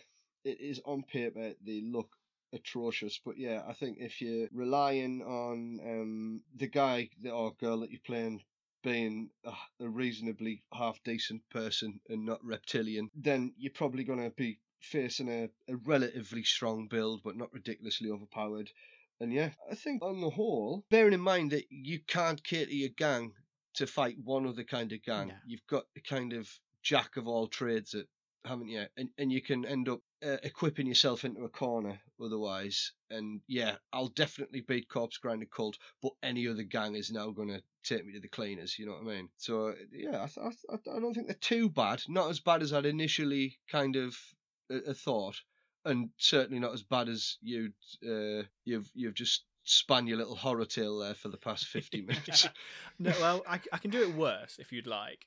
So generally, you're going to have some fun, and in the same way as a fluffy list can be strong for any gang, Cawdor Phalanx of Blunderbusters is going to be hell of auto-pinning, setting everyone on fire. Vansar Combiplaz is fluffy. That's their house list unique weapon. It's also going to murder you. Goliaths with melee focus and bolters and grenade spam is fluffy but dangerous. You've got to rely on any enemy you're fighting to be a nice player. But some of the tools are absolutely devastating. Just throwing this out there as a quick thing. Most horrifying build that you think you could have one model. Go. One model. From creation, I quite like the bull charge leader with the heavy chain cleavers. That is pretty nasty when you think about it. Yeah, so that's really fun because it's strength +2, AP -2, damage 2, and the sever trait, where if your attack would reduce it to 0 wounds, instead of rolling any injury dice, they're treated as out of action. It also has paired, so on the charge, your base attack characteristic is doubled, before adding the +1 for charging, +1 for paired weapons. So your leader is charging in 5 plus D6 inches base. If you have the Corpse Grinder icon, which is the star of the list, on a second champion, it's not technically part of his model, but if you have a champion with the Corpse Grinder icon nearby, you can make a simple action to increase the movement of any allies within 6 inches by D3. And as a simple action, you can do it twice. So that's an extra 2d3 on your base movement stat. So if you've got your best case scenario, what are you looking at? Best case scenario, if you've got your leader next to your champion, so it's just 2 bodies, group activate. It's like a 17-inch standard movement. Yeah. Oh no, or is it just if you're charging? Oh, this is for charging. Yeah. It increases your base movement by 2d3 on a double tap. Because I'm just thinking, because if you put it on a leader's got 5-inch movement to begin with. If you're charging, you get the D6, don't you? But if you've just and 2d3 boosted twice with the icon, that's how many? That's an 8 to 17-inch charge range. Jesus. So if you think of this in the idea of a Zone Mortalis table, generally you're looking at about 3 tiles across. There will be walls, there will be doors. You've got your initiates infiltrating. They open those doors, and then they throw a smoke grenade through it. You're approaching from essentially blindness, unharmed. General deployment scenarios, depending, will be either a tile edge, 3 to 4 inches in, or an entire tile, which is 12 inches. So at best, there's about 30 inches between 2 gangs. At worst, there's 24. So you're closing across nearly the entire board on one charge. On one charge. With a smoke screen in front of you. That's horrifying right there. So that's how fast you get in. But what are you actually doing when you get there? Right, well, that's something to leave people with nightmares for on this segment, isn't it? So, yeah, in which case then I think we'll probably wrap it up there, guys, unless there's anything else you want to chip in with, Chris. No, I just need to go and chuck these pants in the bin, if I'm honest. Well, hopefully we're going and find Craig from his adventures in finding a reclaimed hand flamer as well. So yeah, let's hope he's got one for the rest of us as well. Even if we're facing these everyone bastards. get those template weapons. The corpse grinders will have plenty to spare, don't worry. Yeah.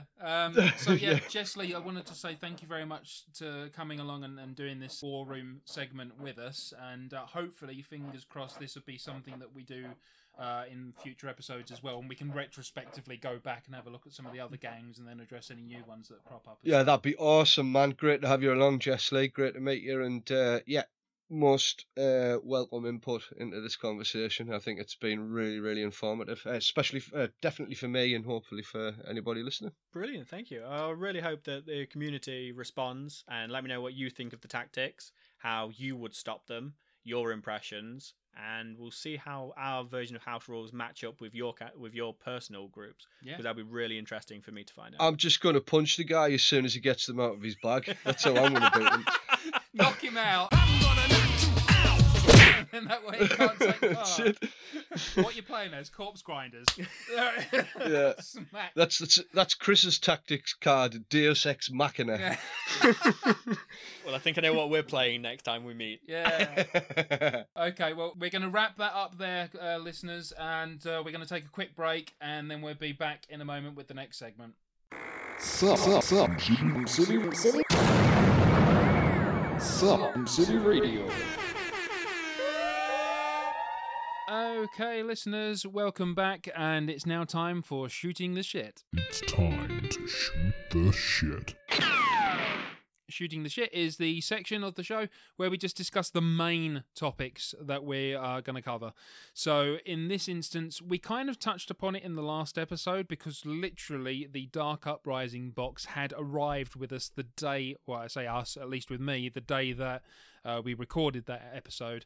And so what we want to do is go over in a bit more detail the Book of Ruin, Dark Uprising kind of as a whole, and talk about the Corpse Grinders a little bit more as well. And I say talk about the Corpse Grinders a little bit more, I just mean from my personal experience of them, because obviously we've just had the War Room where Jess Lee was going over a lot of really hard facts, I think, about how corpse grinders can just decimate everything. The thing is, we didn't even get enough time to talk about all the stuff that you can do with corpse grinders, so I'll mention a few little bits in a minute. But Chris, do you want to talk about the things that you've taken away from Book of Ruin and Dark Uprising? Right, yeah, but really quickly, you say all the things you can do. I'd hear that as all the friends you can lose. Yeah, that's kind of the way it's going to go at the moment.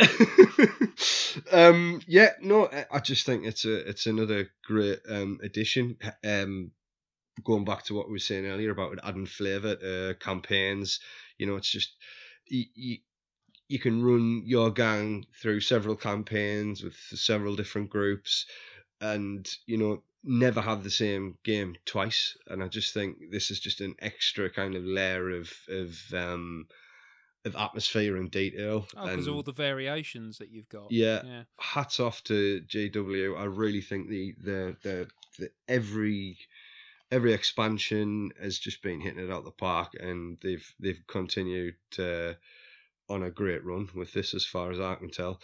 The Wandering Monsters has to be a highlight for me. I think that's such a great idea. Like for the arbitrator tools that they've got in this in the Dark Uprising, the Book of Ruin, I just think it's a fantastic tool to use. So obviously you can have like what is it, the thingy of the four-armed emperor. What are the variations on like Gene Stealers? Yeah, I mean obviously you've got the new list for Gene Stealers, you've got the new list for straight up Chaos Helots, and then you've got the fact that you can just turn your regular Orlok or Delac gang into like a Chaos worshipping gang, and it's just so much flavour. But specifically like the alternative campaigns, so you could play the Chaos one where each of you is dedicated to a god and you're all trying to kind of fight against each other. Or then you've got the Rise of the Four-Armed Emperor, where it's Gene Stealer cults and they're trying to infect all of the other gangs. It's just really cool, kind of thematic. It feels like those gangs are finally getting the love that they deserve. I mean, I know they came out in the White Dwarfs and that was cool. It was, get them on the board, and then they got released in the Gangs of the Underhive. But they just have those little tweaks to give them a little bit more flavour and make them feel more embedded into the setting. It does feel like they've allowed more time for those gangs now, whereas you had your original 6 houses and then a bit of a tag on in White Dwarf, but now they've actually almost like fully acknowledged the gangs in a sense and gone, no, they are a big part of this. And as you've said, the numbers that it gives you now, I mean, if you break it down, you've got your original 6 and you've then got Venators, Gene Stealer cultists, corpse grinders, so you've enforcers. Yeah, so you've got all of those, but now you've got variations for the original 6. So it's not 6 anymore. It's like what, 18? Is it? Yeah, because it would be 12 with your Chaos and then 18 with the Gene Stealer. Yeah, so all the variations. So yeah, you can literally have a campaign now where if people decided they wanted to, you wouldn't have the same carbon copy gang. You'd have all the nice little bonuses that you get, like extra arms and mutations and things like that. So it is really starting to get flavourful now. So yeah, I have the same opinion actually. It's Games Workshop, hats off to them for actually expanding the universe like they said they were going to do right back at the beginning. Definitely. So yeah, were there any particular, because again I don't want to sort of go through the whole book because we're being a couple of things that stood out to me. Scenario complications, horror of the Underhive. So you've got either it's like mutants, chaos kind of infected people that you're coming up against, or you've got Xenos that you're coming up against. And it's just like they've got like generic kind of cards and you can write them according to your, like with the Xenos, you've got so many points you can spend on each, and so you can either give them like 1 or 2 weapons, 1 or 2 bits of war gear, 1 or 2 skills, and that's how you create them from like a template. Yeah. And then with the Chaos, like they've got like, their own weird powers and stuff like that. Just really cool little kind of details, much in the same way like the Brain Leaf Zombies did. Yeah. It's that kind of effect. It's like you said, though, as an arbitrator, this is a book that you really need. But, I mean, to be fair, as an arbitrator, you should have all the books anyway. So... yeah, you really should. But, yeah, I was just having a look at that. It's, page 96, isn't it, for scenario complications? It's got some really nice variations in there. And I like the way that it gives you sort of, like, recommendations for, like, the gang levels that you're going to be going in against as well. So that you're not just going, right, let's just field this horrific thing and then obliterate that 1,000 point gang because it just kind of scales it. It's really nice. A couple of dramatis personae that I thought I'd pick out of the book. I mean, I know there's a few in there, but I thought rather than kind of deep diving into them, Queen Lorsha, so she's like kind of a corpse grinder cult hanger on, and she's got, I just thought it was really cool, disturbing aura, which works as a cutter's mask. So you get the effects of a cutter's mask, but it's just like, I just imagine she's got this dirty, funky, rotten flesh smell to her, and kind of like a creepiness vibe, and that's enough to have the same effect as one of these masks does. For those of you that own the book, you're going to know what page this is on already, but it's page 16 if someone just wants to pick it up, someone have a quick All right, cheers, dude. Yeah, I didn't write page numbers down. No, it's fine. It's but the image of this like dramatis persona. It just reminds me of The Ring, or the Grudge or something like that. The character in it, and it's just like you can imagine how creepy that character would be. She put me in mind of a cross between that and like a big fan of the movies or anything, but there's this like creepy pirate witch, sea witch thing out of Pirates of the Caribbean. Yeah, I know the one. It's with like scabby face and stuff. I mean, she's an attractive Calypso, woman, but obviously, that's the one. Yeah, that's it. Yeah, give me an aura of that. And the other one, and he's an absolute tank. It's a Vandoth, the Fallen, and we're talking weapon skill and ballistic skill 3+, 3 attacks. Wow. 3 wounds. He's got one of the bolt guns with a 4+ ammo roll. He only has a combat knife to fight with. Sorry, a fighting knife to fight with, so he gets backstab and whatnot. Oh, with that guy, right? Yeah, I've just looked it up. Page 117. Yeah. Yeah, he's right towards the end of the book. He looks like a ex-Cordor. Is that part of his backstory? Do you know what? Somebody had said when I'd first come across him. It was, and I didn't have the book at the time. Somebody had put a picture of him and said that they thought he was a fallen blood angel or something like that. Huh. But I was like, nah, that dude is not a Marine. He's not a Space Marine. He's not like a Astartes level. But yeah, looking at him, he looks like he's a pretty mean bastard, basically. Yeah, and 3 attacks and 3 wounds. That's beastie on anybody's kind of. But obviously, you see the difference in credits between the two. With Queen Lorshire, 100 credits. That's a really cheap little thing to run like alongside your gang. Yeah. Whereas with him, he's quite an investment with 250 credits. Yeah, that's later on in the campaign person. That definitely is very much, yeah. If we're talking about the personalities in the book, then I definitely want to mention the Eightfold Harvest Lord. Or if you're part of the Chronicles crew, Skeletor. So it's like Skeletor, who's not missed a single day down at the gym. But this is one of those rare occurrences where I do actually want to read something from the book, because I am going to put a voice filter over this when I get round to editing it. So it is unlikely that the Harvest Lord is human, or if it was once mortal, it has long since transformed into something else. It moves with an unnatural, stuttering gait like a vid missing frames, its tall, lanky form wrapped in fluttering strips of human skin. As it advances upon its prey, the Harvest Lord's bladed fingers click and twitch, its head, face hidden behind the hideous mask and too wide demonic grin twisting from side to side. It is said that the Harvest Lord is drawn to the most vicious acts of murder, eager to spread the blood of the living, and on Necromunda there is no shortage of blood to be spilled. That is creepy as fuck. It's the vid bit that got me. It's like that effect in horror films. That's one of the things that starts to wig me out a little bit, and I'm pretty hardcore when it comes to the horror kind of stuff because I've worked in horror for like 7 years. So just that image of that guy just sort of skittering around, it's just that is the kind of thing you don't want to bump into in the Underhive. You really don't. No, he's a sweet looking character, but Skeletor. Feliz Navidad. Feliz Navidad. He-Man. Yes. And then you see him after hearing that and just think, He-Man. It's like, no, he's back to. Someone's going to paint scheme that purple and yellow. You just know that they're going to do that, and he's not scary anymore. That's the one sort of dramatis persona that I definitely wanted to mention. I think.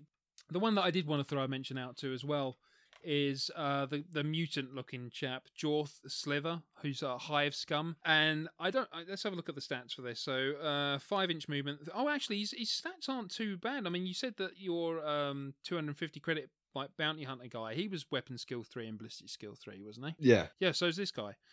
Strength 3. Okay, he's got 2 attacks, so that's something that's a bit different because the other guy was hard as nails with that. Toughness 3, wounds 2. That's not bad.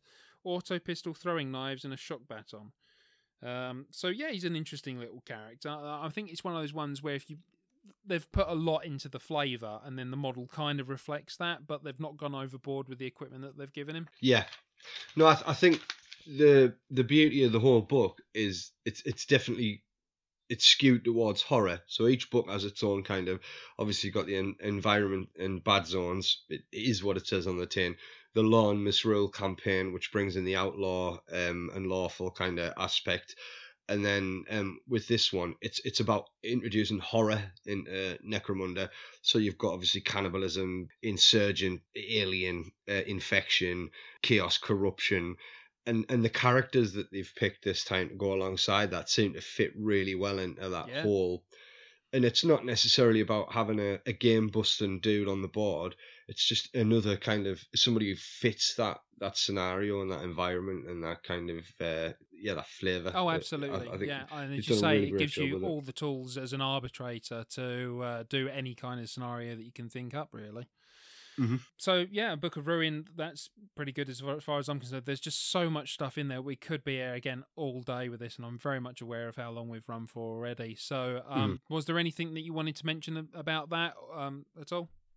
No, I'm good. I think I've waxed lyrical and sung its praises enough. It's really good, and I'm sure anybody who's listening along is either interested enough to go and get it, or already have it. Yeah. So, yeah. Well, if you don't already have it, it is well worth the money. If you're getting to that point where you've played the game for a while, you are sure that you do like the game, then yeah, this is one of those books that's really going to benefit.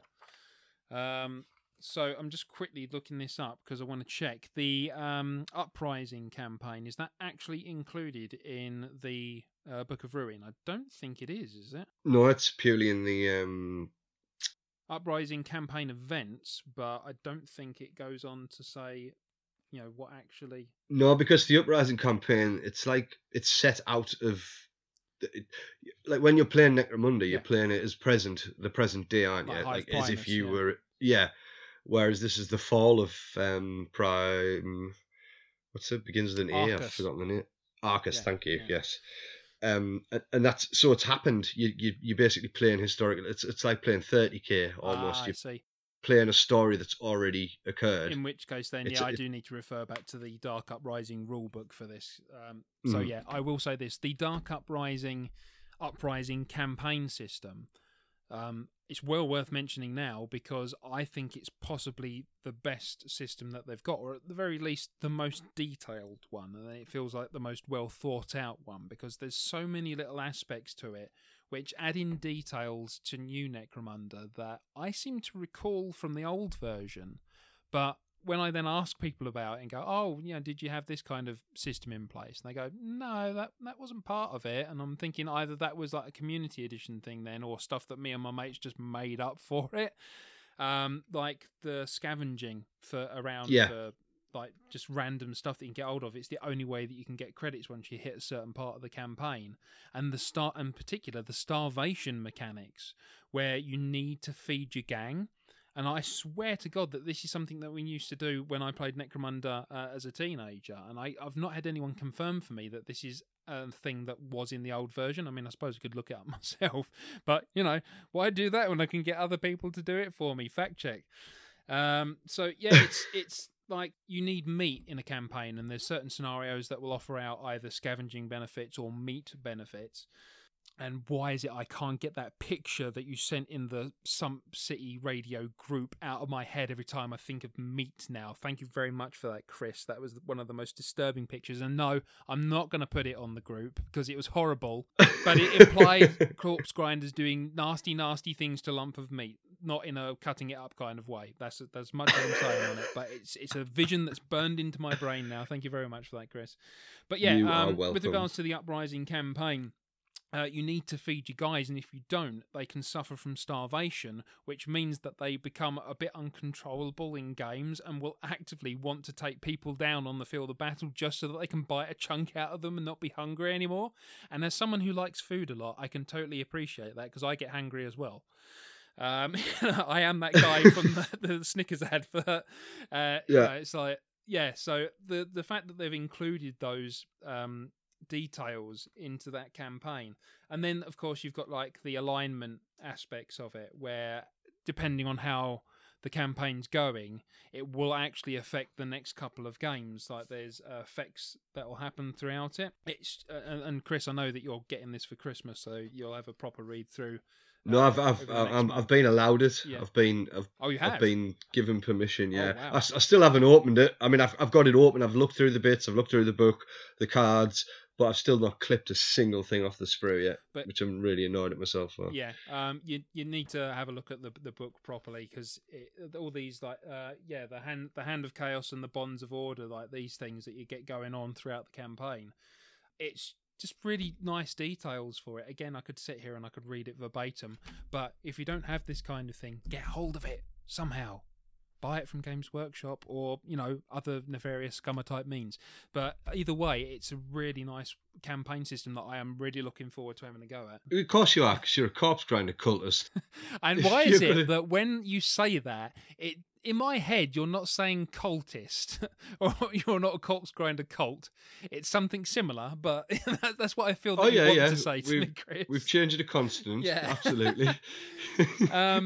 But yeah, other than that, it's pretty much the corpse grinders. Now, as I said, I can talk about these guys all day because, it's a word that I really don't like to use because I feel that it's a sort of a slur almost to Games Workshop and the work that they've put in. But when I say broken, I say it in a loving kind of way because I'm playing as them at the moment and I'm loving it.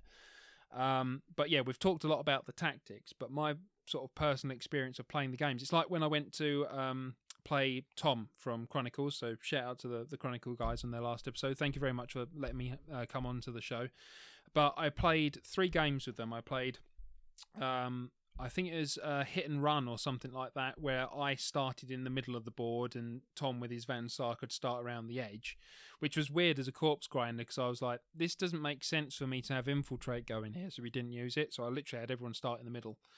By the end of that, he bottled because I'd just built up speed with a couple of Slaughterborn goes, and I was running across the board towards him, and he's like, "No, I'm going now. Thank you. I don't want to have to face that." And I can't blame him because Slaughterborn in its current iteration, if it doesn't get nerfed or controlled in some way through house rules, you'll end up with a champion or leader eventually if you get onto the secondary skill tree, just running all the way across from one side to the other, the long way, across a 6 foot by 4 foot board. It's daft. But it's also kind of fun because it does mean that for a close combat only gang, with the exception of the Juves, which is a whole other issue, it works for them because you can close that ground to actually do some damage. It just means that obviously people have to keep track of your movement very carefully because they're like, okay, what movement are you on now? Right, 17 inches. Okay, right. I reckon I'm about, 3 foot away from you at the moment. So I think I'm going to back up a little bit and then shoot. So yeah, it's that kind of thing. But what we didn't talk about with Corpse Grinders in the War Room is the weapons, so I'm briefly just going to touch upon that. Yeah, with the weapons for the Corpse Grinders, it's crazy because you've got a lot of weapons which are damage 2 and minus AP 2. So the Boning Swords, it's a 20 credits weapon that anyone in that gang can take hold of, and it makes sense to give it to your Jews. It makes sense to give it to anyone, to be honest with them, especially if you're dual wielding, because you're getting parry and rending on a 20 credit weapon. It's really good. Then, of course, you've got Butcher's Chain Cleavers, minus 2 AP, damage 2. Heavy Chain Cleavers, minus 2 AP, damage 2. Paired Chain... Yeah, it's all just minus 2, damage 2 on all the good things. My particular favourite, though, is definitely the Rotary Flensing Saw, because I played the meat scenario with Tom, and for the most part, it was very much a case of, right, we're all going to join up, we're all going to hold together in the middle of this board whilst we've got all these cannibals running towards us, and I think we had like 30 plus cannibal models on the board at some point. And it was so funny because my corpse grinders are literally just standing there going, well, we can't shoot at anything, so we're going to have to wait till they get close enough to us. So they moved about a little bit and was like working out, okay, we'll stand here on this gantry, so they're going to have to come to us. And it was literally like a meat processing factory because they had to file into this like 2-person wide gantry from the direction that they were coming at. And they were just hitting this wall of meat grinders, or in this case, corpse grinders, because of the weapons and the skills that they had. And the guy with the rotary swords just off to a slight angle on a platform next to it and hitting them. And of course, they can't get anywhere near him. And if they get through that attack, then they've got the guys with the dual boning swords and the cleavers that they're running into. And I won that because I ended up with 11 kills of cannibals and was still alive by round 9. I'd only had one person get slightly injured, and that was because right in the last round, Tom decided with his Van Sar, I'm not having this, I'm going to try and shoot you now. So he decided to turn on me last second, bastard. Oh, yeah. But yeah, it's all in fun of the game. But yeah. Oh, absolutely. Just going to the shows, though, that I took out 11 with close combat only guys, and between them, 3 other gangs, they had, I think it was 4 kills. Jesus Christ. Yeah, so in that scenario particularly, Corpse Grinders are going to clean up big time. And I think if that had been in a campaign, you get an XP point for each cannibal you take out, if I'm not mistaken. I'd have to look that up again. But all right, so they'll be getting some serious advancements pretty fast after a game like that. It's crazy. Yeah. So third game, though, was interesting because we decided to do the bar fight with some rules that we'd seen on online because they hadn't officially been released by that point.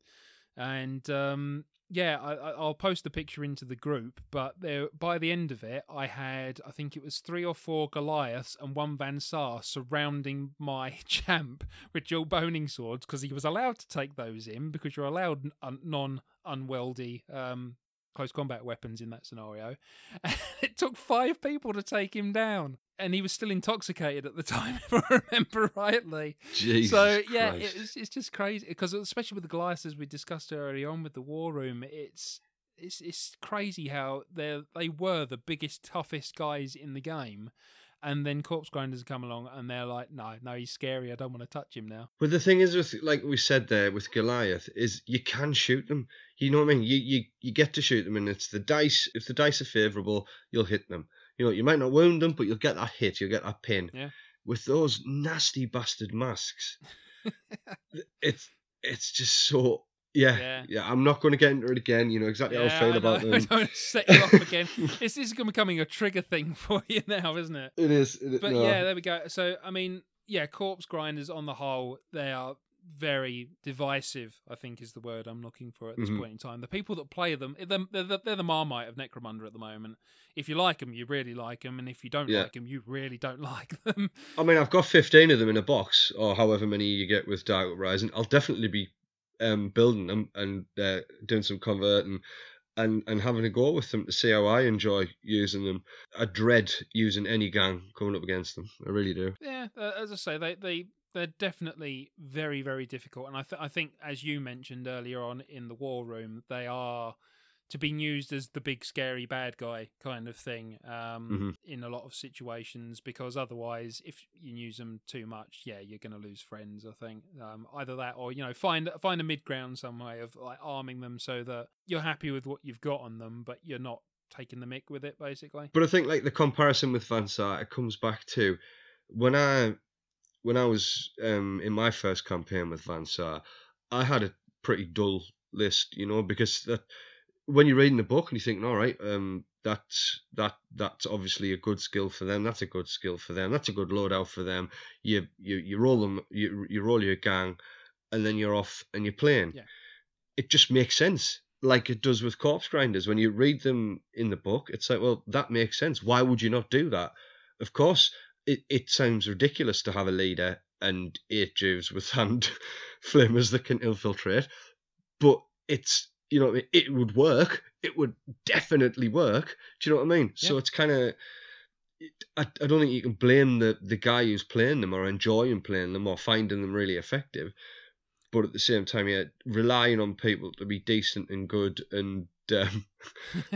In Necromunda? What's exactly. this? Exactly. With the spirit of Sanguinala. No, not Corpse Grinders. They'll be bringing the gifts of meat to you. But I think even if they like massively overhaul Corpse Grinders in a future errata or something like that, then I would still like to think that I'm going to enjoy playing as them, because I just like the idea of the close combat gang. And I have to say, since I've started painting those ones up in the way that I have, I actually really like playing with those as well.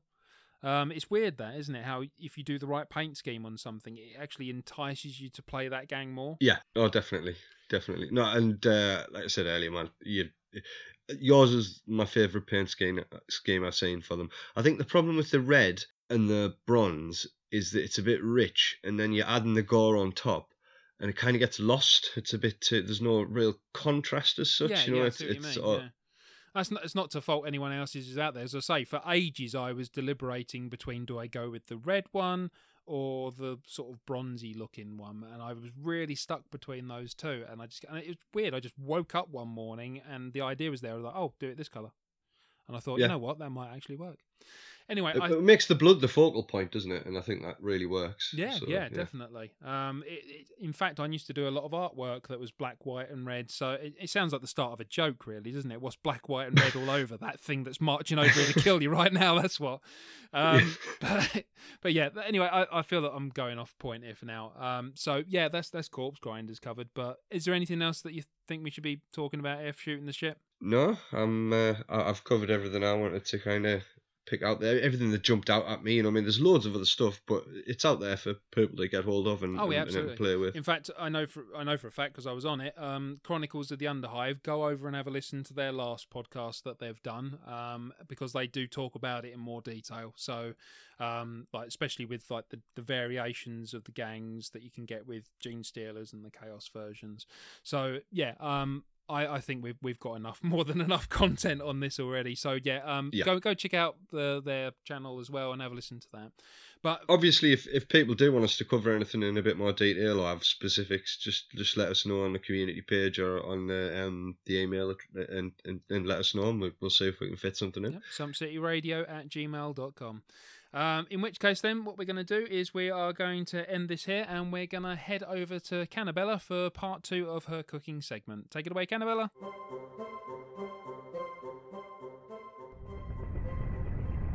As you can hear, I've moved to my favourite air intake fan, and I've also brought my friend Drizzle with me. First, we'll gather the fungus we'll be frying into the scrape. I find that some of the best batches grow right next to fans that pull moist air through. Drizzle, be a dear and pick the fungus, please. Yeah, okay. Now, Drizzle, my sweet, remember to pick the ones that are green with red spots, and not the ones that are red with green spots. The difference is a slow and painful death as you shit out all of your vital organs. I think I'm colorblind. Well, do your best, dear. Okay. Once your fungus is collected, cut it into strips about as big as your little finger. Pop it in the small rat cage and then drop it all into the boiling scrape for about 10 minutes. Is this enough fungus? Oh, nearly, sweetie. Maybe just that big one, right next to the uncovered fan? Okay. Now we have the fungus. It's time to collect the meat.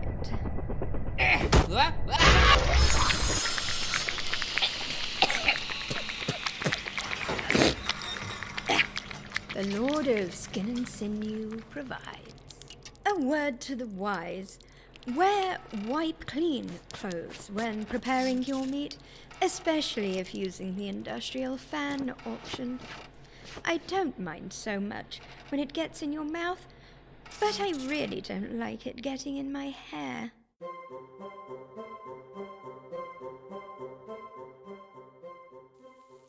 Once you've collected your meat, fry it with some scrape oil over a moderate promethium flame for 20 to 25 minutes.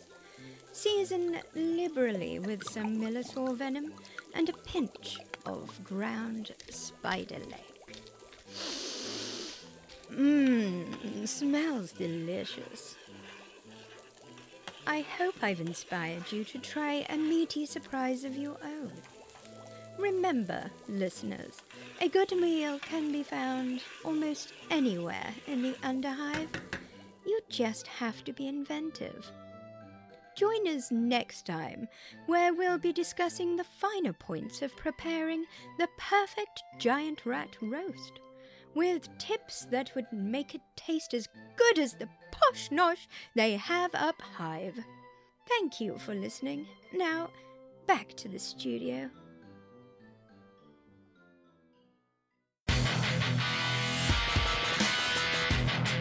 You're listening to Some City Radio.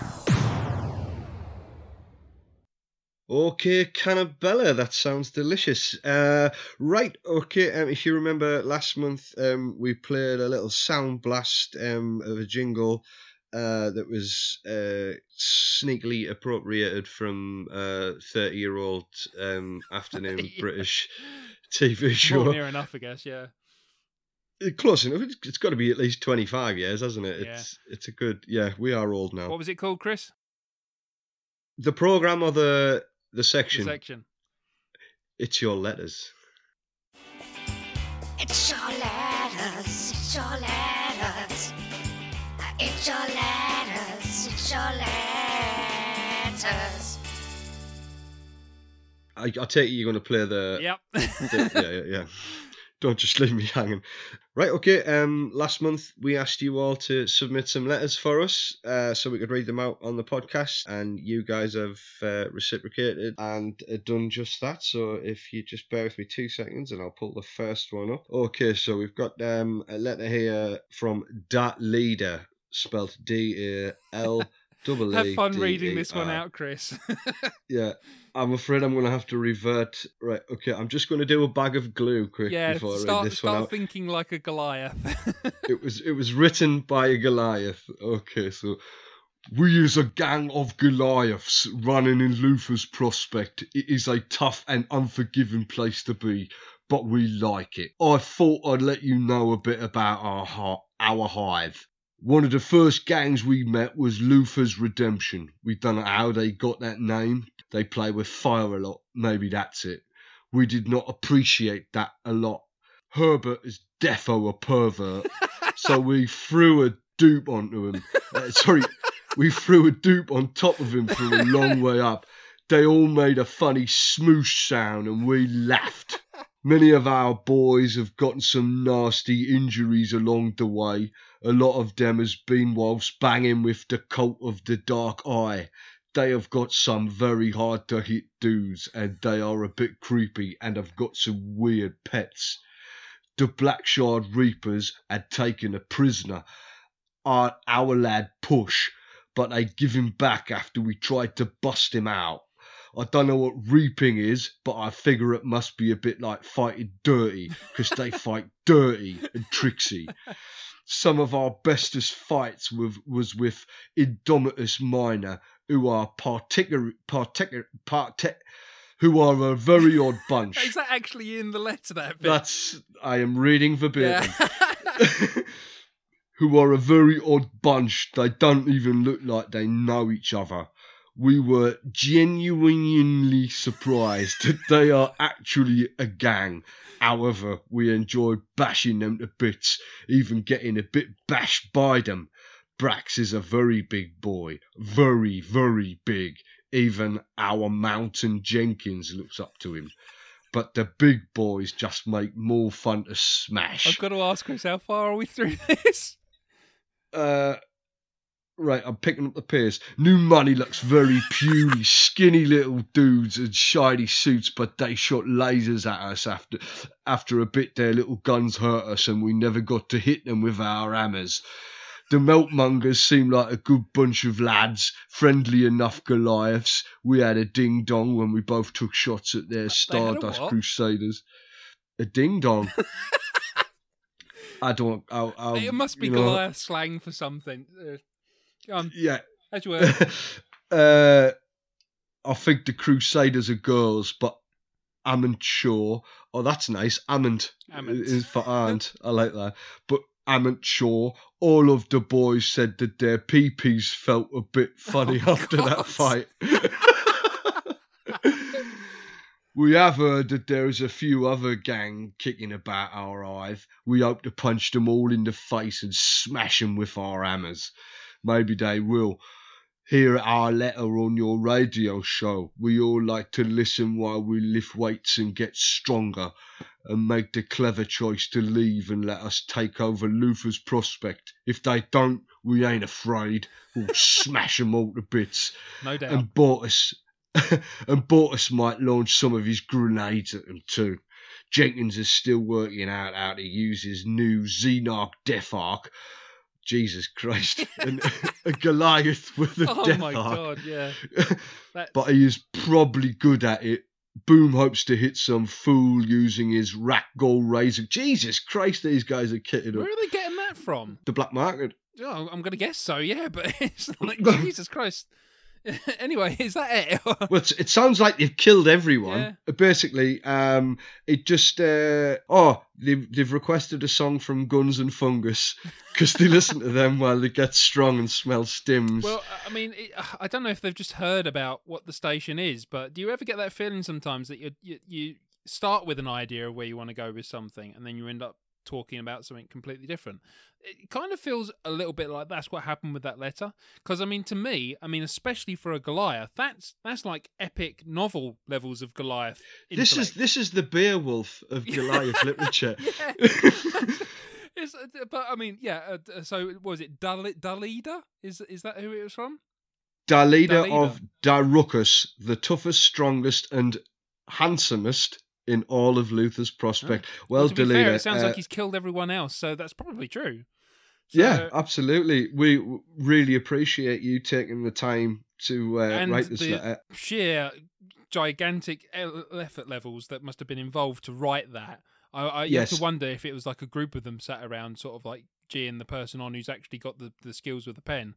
So, and how many poor pens they must have crushed in the process. Oh, that's exactly it. So, no, effort appreciated there, guys. Many typewriters were crushed in the creation of this letter. No, fantastic. Thanks. Oh, and they go on to say, thanks. Hope none of you fall into any sludge pools or get eaten by some crocs. Well, we are a little concerned that something similar might have happened to our good friend Craig here. He's So, been away for like the whole episode, and he said he was only going to go check on this reclaimed hand flamer that somebody was flogging down at one of the drinking holes. So I don't know. I just hope he's not getting fingered by Johnny McTentacle Hand.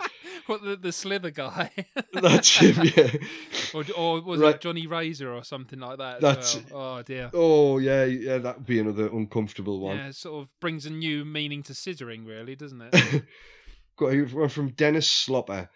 Oh, you dirty hive scum. Your first episode left a good impression in our little gang, and we're happy to hear some news from all around the Underhive. Personally, I'd like to hear more of the Necromunda cuisine. Well, hopefully you're impressed with Cannabella's little sections today. Heard that there are some nice cuts of meat coming our way. Oh, very themed.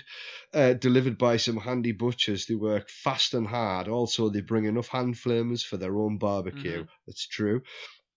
Someone has to keep the gangers happy and well fed, so give us some inspiration. My Goliath friends can't run on stims alone. Keep up the good work and stay out of trouble. Dennis Slopper Thomas. Cheers for that, Dennis. That's awesome, Dennis. Cheers, man. Thank you. Yeah. Well, as you quite rightly said, we've got Cannabella, who is actually one of our regular show sort of consorts that we go to for things now, and especially with anything regarding cooking. Well, if we're going to keep the good cuts of meat coming, Steve, we're going to have to keep her involved, aren't we? Let's be honest. Yeah. And it does seem that her kind of culinary skills, and ingredients of choice seem to suit what Dennis is looking for. So absolutely. Hopefully he gets something out of that. Next one is titled Distraught in the Dome. Now, it's a bit of a difficult one, this, so I just want to give it its due. We've had a good laugh. Let's pull the tone down a bit. Okay. We've got some issues here. Do you want me to get the R-tune music out behind this? Please, okay. if you could, yeah.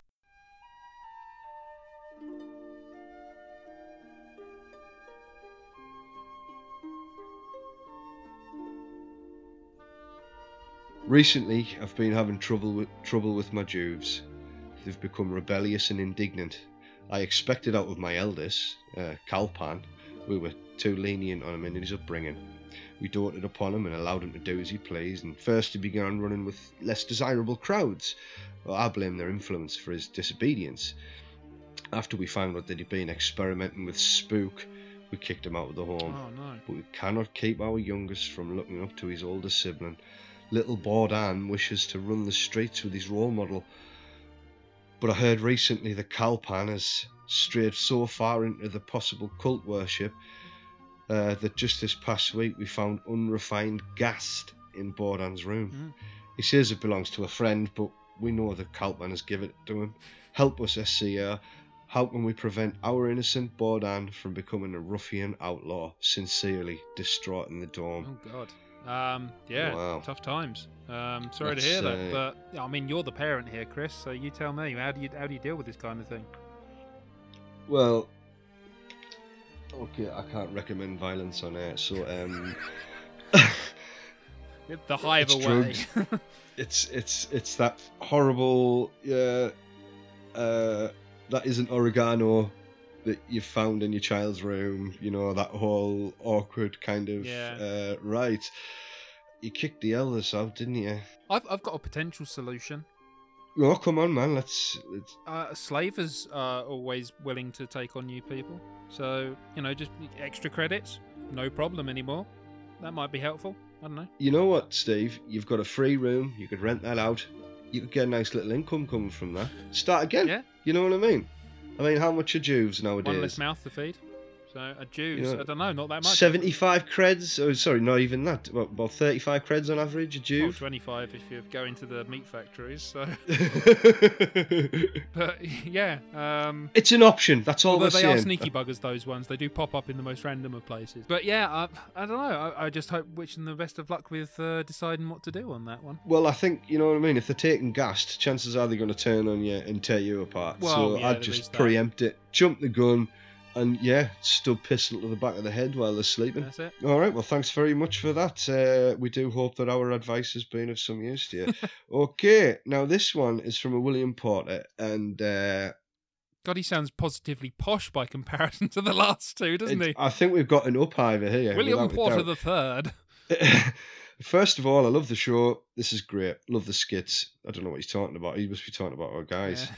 Yeah. So I only started playing Necromunda in the last 4 months, and I've fallen for it. I can't get enough. My local group has just finished up our campaign here in Nebraska. Oh, I've never heard of that section of the Hive, but I played Genestealer Cult as I had a bunch from the Kill Team boxes and not yet built them. First thing is, how much do you see the mining laser as an important weapon? It seemed to be amazing with its pinning ability that I bought far too late in the campaign. Secondly, the Weber to place guys out acting like a serious injury. My champion was always a primary target because of it. My last is a shout out to the Gorloks and the Rubrum Feminae. I hope I'm pronouncing that right, dude. The Sons of the Silent Shadow hold the grudges in the Underhive. The cult will infiltrate your horn-bearing mutant gang of goat-headed Orlocks. Gorlocks. Goat-headed Orlocks. Yep. Because they're gauze. Yeah, it makes sense. And you chem-throwing Escher girls will fall from your hive throne as we avenge our brother. Please dial Valka, champion of the Four-Armed Emperor. The Escher gang gave him 2 spinal injuries before the Gorlocks finally killed him. It was a hard fight in the hive. Thanks for all your efforts on the show. William Potter. Oh, it's Argyle Jocelyn on the Facebook page, right. dude. Okay, cool. Edit. In my excitement, I said mining laser, and it's the seismic cannon. Thanks again.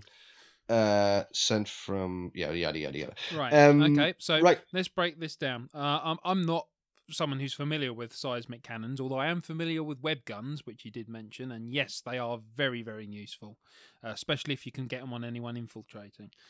However, the seismic cannon, you've got 2 stat lines for it, shortwave and long wave, 12-inch short range, 24 long, -1 on the short range when you've got it on the long wave. Interesting. And -1 on shortwave, for the long range one. Strength 6 or strength 3, respectively, -1 AP on shortwave, damage 2 on shortwave, 5+ ammo check on both, knockback, rapid fire 1, and then 2 for long wave. Okay, I see what they're doing there. Seismic and unwieldy. The unwieldy aspect for me would immediately sort of flag up things, because that means you're going to need a suspenser if you want to be efficient with it. No, Genestealer Cult's mate, third arm. Oh, yeah, I keep forgetting about that, those third arms. That's got to be handy for certain situations, isn't it? You've got one hand for the tissues, one hand for the lotion, and then the third one free. I'm not saying anything about Genestealer Cultists. Massaging your wife's back? Is that... Is but, yeah, I don't know. I think what you said about the mining laser, I've had some experience of those when they've been firing at me, and those are not nice things, especially if someone's got Overwatch on them. What's the thing with one shot? You get one shot with it. Is that the mining laser? Let's have a look. Mining laser, unwieldy, 18 to 20. So it's the same range. But isn't there one of them? It's one shot and done. I Like the don't weapon, you can think only fire so. at once. Unless there's some. The thing is, the mining laser's a 3+ on the ammo, and that's ridiculous considering its strength 9. Jeez. That's obscene. It's -3 Holy AP. shit! Yeah. Yeah, mining lasers are crazy. That's like las cannon territory. Those are beastie things as well. Those are nasty. I think with any guy you chuck a heavy bolter, a plasma cannon, any of those kind of top tier above strength 5 weapons, it's just your target. vaporized. You got a brute on the board. The brute's a target. They're just bullet sponges because people see them and think, I'm getting rid of that before anything else comes towards me. I think It's the kind of weapon you just click your fingers and the target turns to dust. You might be calling your heavy Thanos at that rate, you know? Yeah, I don't know. Seismic cannon, they're interesting. They're not as like brutal as the things, but you've got your seismic trait as well, which is potentially something that could be really useful. In fact, actually, that could be a weapon that would be useful against corpse grinders. Yeah, so corpse grinders. Yeah, potentially. As they're advancing. I don't know. I think it's horses for courses. Go with what you like. You know, as long as you can afford the damn thing, go with what you like. I tell you what would be nice if next time we have Jessley in for the war room, we'll pull this up with him. Yeah, either that or I'll ask him if he'd be kind enough to chuck some consideration onto the community group or something as well. But yeah, that's awesome. I think we'll definitely do that. But it sounds like you had a pretty good fun in your campaign, even if it wasn't necessarily great for your leader there. Yeah. With 2 spinal injuries before he got killed. Tough luck on that, having to put your leader into a wheelbarrow, bring him out onto the board again. But yeah, did we have any other letters at all? Was that it? I believe that's all of the letters. We got another couple of people contacting us. In fact, you'll have to bear with me because I think there might be a couple that's actually on the page itself that I'm going to have to pull off. All right. But we will address them. We'll address them. You next heard that month. here first, listeners. He's going to pull people off from the group. So yeah, that's what the extra arms extra arms for. Yeah. Right. No. There's a couple that were sent to the group itself, so I'll pull them up. I'll extract them from having those the skiing place dreams that again. they currently are. And we'll bring them on next month. But a couple of people contact us regarding some collaborations. If you are listening to this, we will be in touch very soon. It's been a really busy month trying to get this all put together before Christmas, as I'm sure you can all appreciate. Yeah. With this time of year, time is extremely precious. But we will be in touch very soon. You know who you are. Thanks very much for the suggestion and the opportunity. Yeah, but they will find out. That's the thing. It's kind of a YouTube collaboration thing, which I think would be really fun. With a really cool guy who runs a lot of Necromunda content. So yes, we will be in touch with you very soon, dude. And hopefully get something up and running in the new year. But that's it for It's Your Letters. Yeah, cool. Actually had some letters this time. That feels awesome. Right. Really cool ones as well. Yes. Yeah, can I just say thank you to each and every one of you? And I promise we will get to all of them as we go forward. This section's only going to work if people keep sending letters in. So yeah, and if you put that kind of effort in, it's just fun and yeah, really cool for get us a to mention kind for your of gang. Why not? Ask us some silly absolutely questions or something. It's fine. So yeah, the other thing that we wanted to chuck into this section, because we did say about doing like competitions and things here, and I did briefly allude to this earlier on in the episode, is due to it feels like I'm about to do the wavy, wacky, inflatable arm guy thing here, but due to a cock up in ordering, somehow I ended up with an extra copy of White Dwarf for the December edition, which is we got extra White Dwarfs. It's white wall to wall White Dwarfs. And we're passing the savings on to you. So literally, yeah. And obviously with it being that time of year with gifts and stuff, I thought, you know what, sod it. Let's just chuck it onto the podcast if someone wants it. You know, if people don't want it, then they're not going to, barrel into the competition trying to get it. They've probably already got it if they want it. But if like me, you've fallen on hard times and you can't really afford these things, or in my case, I had to because podcast content. Then yeah, this is your opportunity. So, Chris, what did we want to do for this? We're going to give away the December copy of White Dwarf. What do we want people to do? Yeah, with all the extra stuff in that we discussed earlier, I think get on the page. I'm going to put a post on there. It'll be a competition post, like referring to the podcast. All you got to do, guys, is if you aren't a member of the community page, get involved. It's really straightforward. But I will put this little disclaimer in there. Click the box that says you agree to the rules and answer a couple of questions, even if you answer them ridiculously. You will answer the questions and tick the box. Yeah, I swear to God. Well, to be fair, we've got, about 15 people stuck in limbo at the moment because they refuse to acknowledge 25, yeah. And it's like their friends have invited them as well. It's like, but they're staying there. I refuse. I'm not bringing it up again on the on the community page. I'm not. I might mention it on here every time I, ask if people want to join. But I'm not. Nah, if you're too dumb to click a box, they might you don't be belong Goliaths, in the mate. sun. Come on, give them a chance.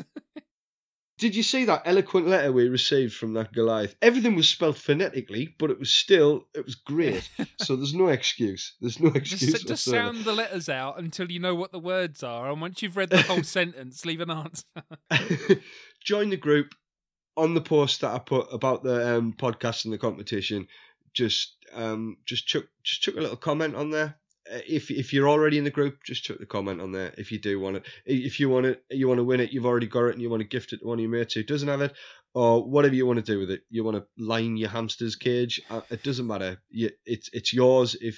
And we'll enter all the names into a random generator. But bear in mind, you do get the nice little book along with it, and you get the tactics card as well. So it's probably worth it just to have a physical copy of that. I know there's some people who have gone, I'm just going to wait and pirate it when it's online later on. This is your opportunity to actually get that book and card for nothing, for free, gratis. You don't even have to pay the postage. International, doesn't matter. Chris will pay for it. Yep. But yeah, just do that on the group. Put your details onto the little post that we've got there, and then we'll draw someone, I don't know what, next month? Yeah. So yeah, last bit then that we need to cover, thank yous. There's two very obvious ones, but do you want to do your one first? No, right, okay, so, right, Peter, who was gracious enough to invite me over to his home and give me an absolute thrashing. Is that before or after you played some games of Necromunda? During, after, before, it's just a blur of BDSM fest. And board games. Yeah, it was just dice and fuck muck everywhere, honestly. It was... And that's why we put the disclaimer at the beginning of the show. Merry Christmas, folks. If your Jews are listening to this, then they'll probably be driven to cast. No, it was just really good to meet somebody else who plays. He's part of the Necromunda scene around my area, so he's he's been really nice and invited me along to the group and stuff. So yeah, top lad, and we'll definitely be fighting again. Obviously, a big one this month, really poignant, I guess, is Chronicles. Obviously, you were saying earlier that you went down there and you spent some time with them for Tom's birthday bash, where they did the last episode. Yeah. I kind of wish that we'd had a bit more of an opportunity to have them running alongside our show for a while, because I think it would have been nice to have a bit more of a back and forth sort of collaboration with the two shows. But I'm fairly certain that they're keen to come and guest spot on this show, or at least some of them are, definitely. And I'm more than happy to have them on the show. So it's just a case of getting the right timing for people and the right content, really. But yeah, again, I will shout this out. If you haven't gone over to listen to Chronicles, you've got 2 years worth of backlog that you can go and listen through all the comments and things that they've done with regards to Necromunda over the last 2 years. So absolutely, just a good bunch of guys who obviously really like the game. Yeah, definitely worth a listen. I've really enjoyed listening to them over the past couple of years. So thanks for all your hard work, lads. Sorry to see you go, but yeah, look forward to having a couple of years on the podcast at some point. Was there one other one you wanted to throw out as well, Chris? Eye of Horus Gangbang. very. Now, just to confirm, that's not your weekend with Pete that we're talking about. It wasn't a weekend. Again, that's an actual Necromunda podcast. It was a very wild morning. That's all it was. You know? Australian Necromunda podcast. The Eye of Horus run a range of different podcasts to cover all of the different systems, GW systems, but specifically the Gangbang one, because that's what we're into, Necromunda.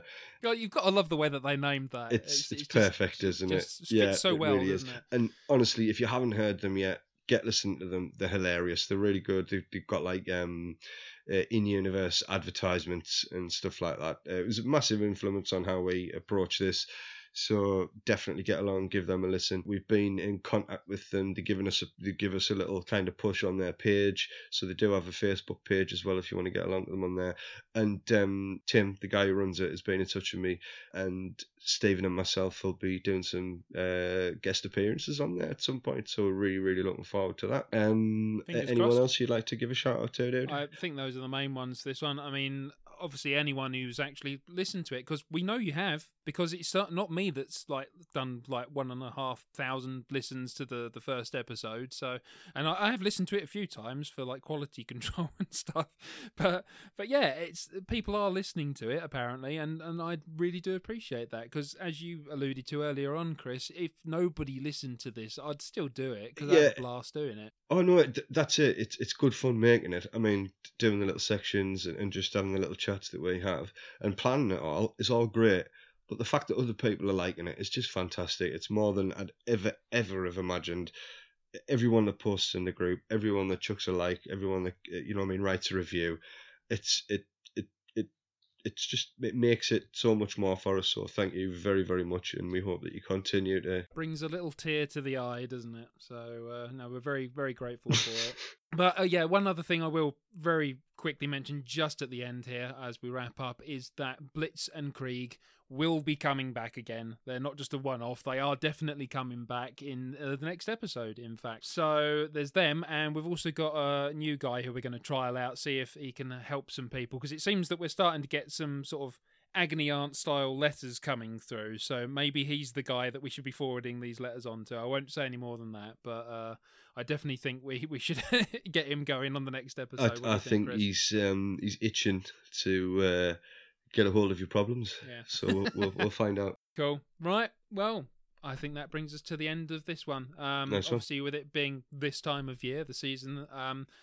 Seriously, Merry Christmas, Happy Holidays to all of you for listening, and thank you very much for that. Happy New Year to you as well. We'll see you then. Yep. Have a great holiday, everybody, and we'll catch you in the new year. That's all for now, guys. Take care. Bye. You've been listening to Sump City Radio. Join us next time for more of the hottest happenings in the Hive. Remember to like, follow, and where possible, subscribe. We want to hear from you. Tell us what you'd like to see in the show. Have an idea? Tell us. Make your dreams come true.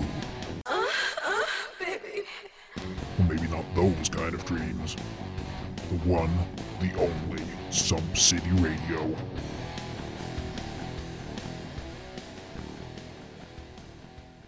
Sump City Radio is a registered associate of the Hertzian Guild of Hive Primus and adheres to all communication laws decreed by Lord Halmar.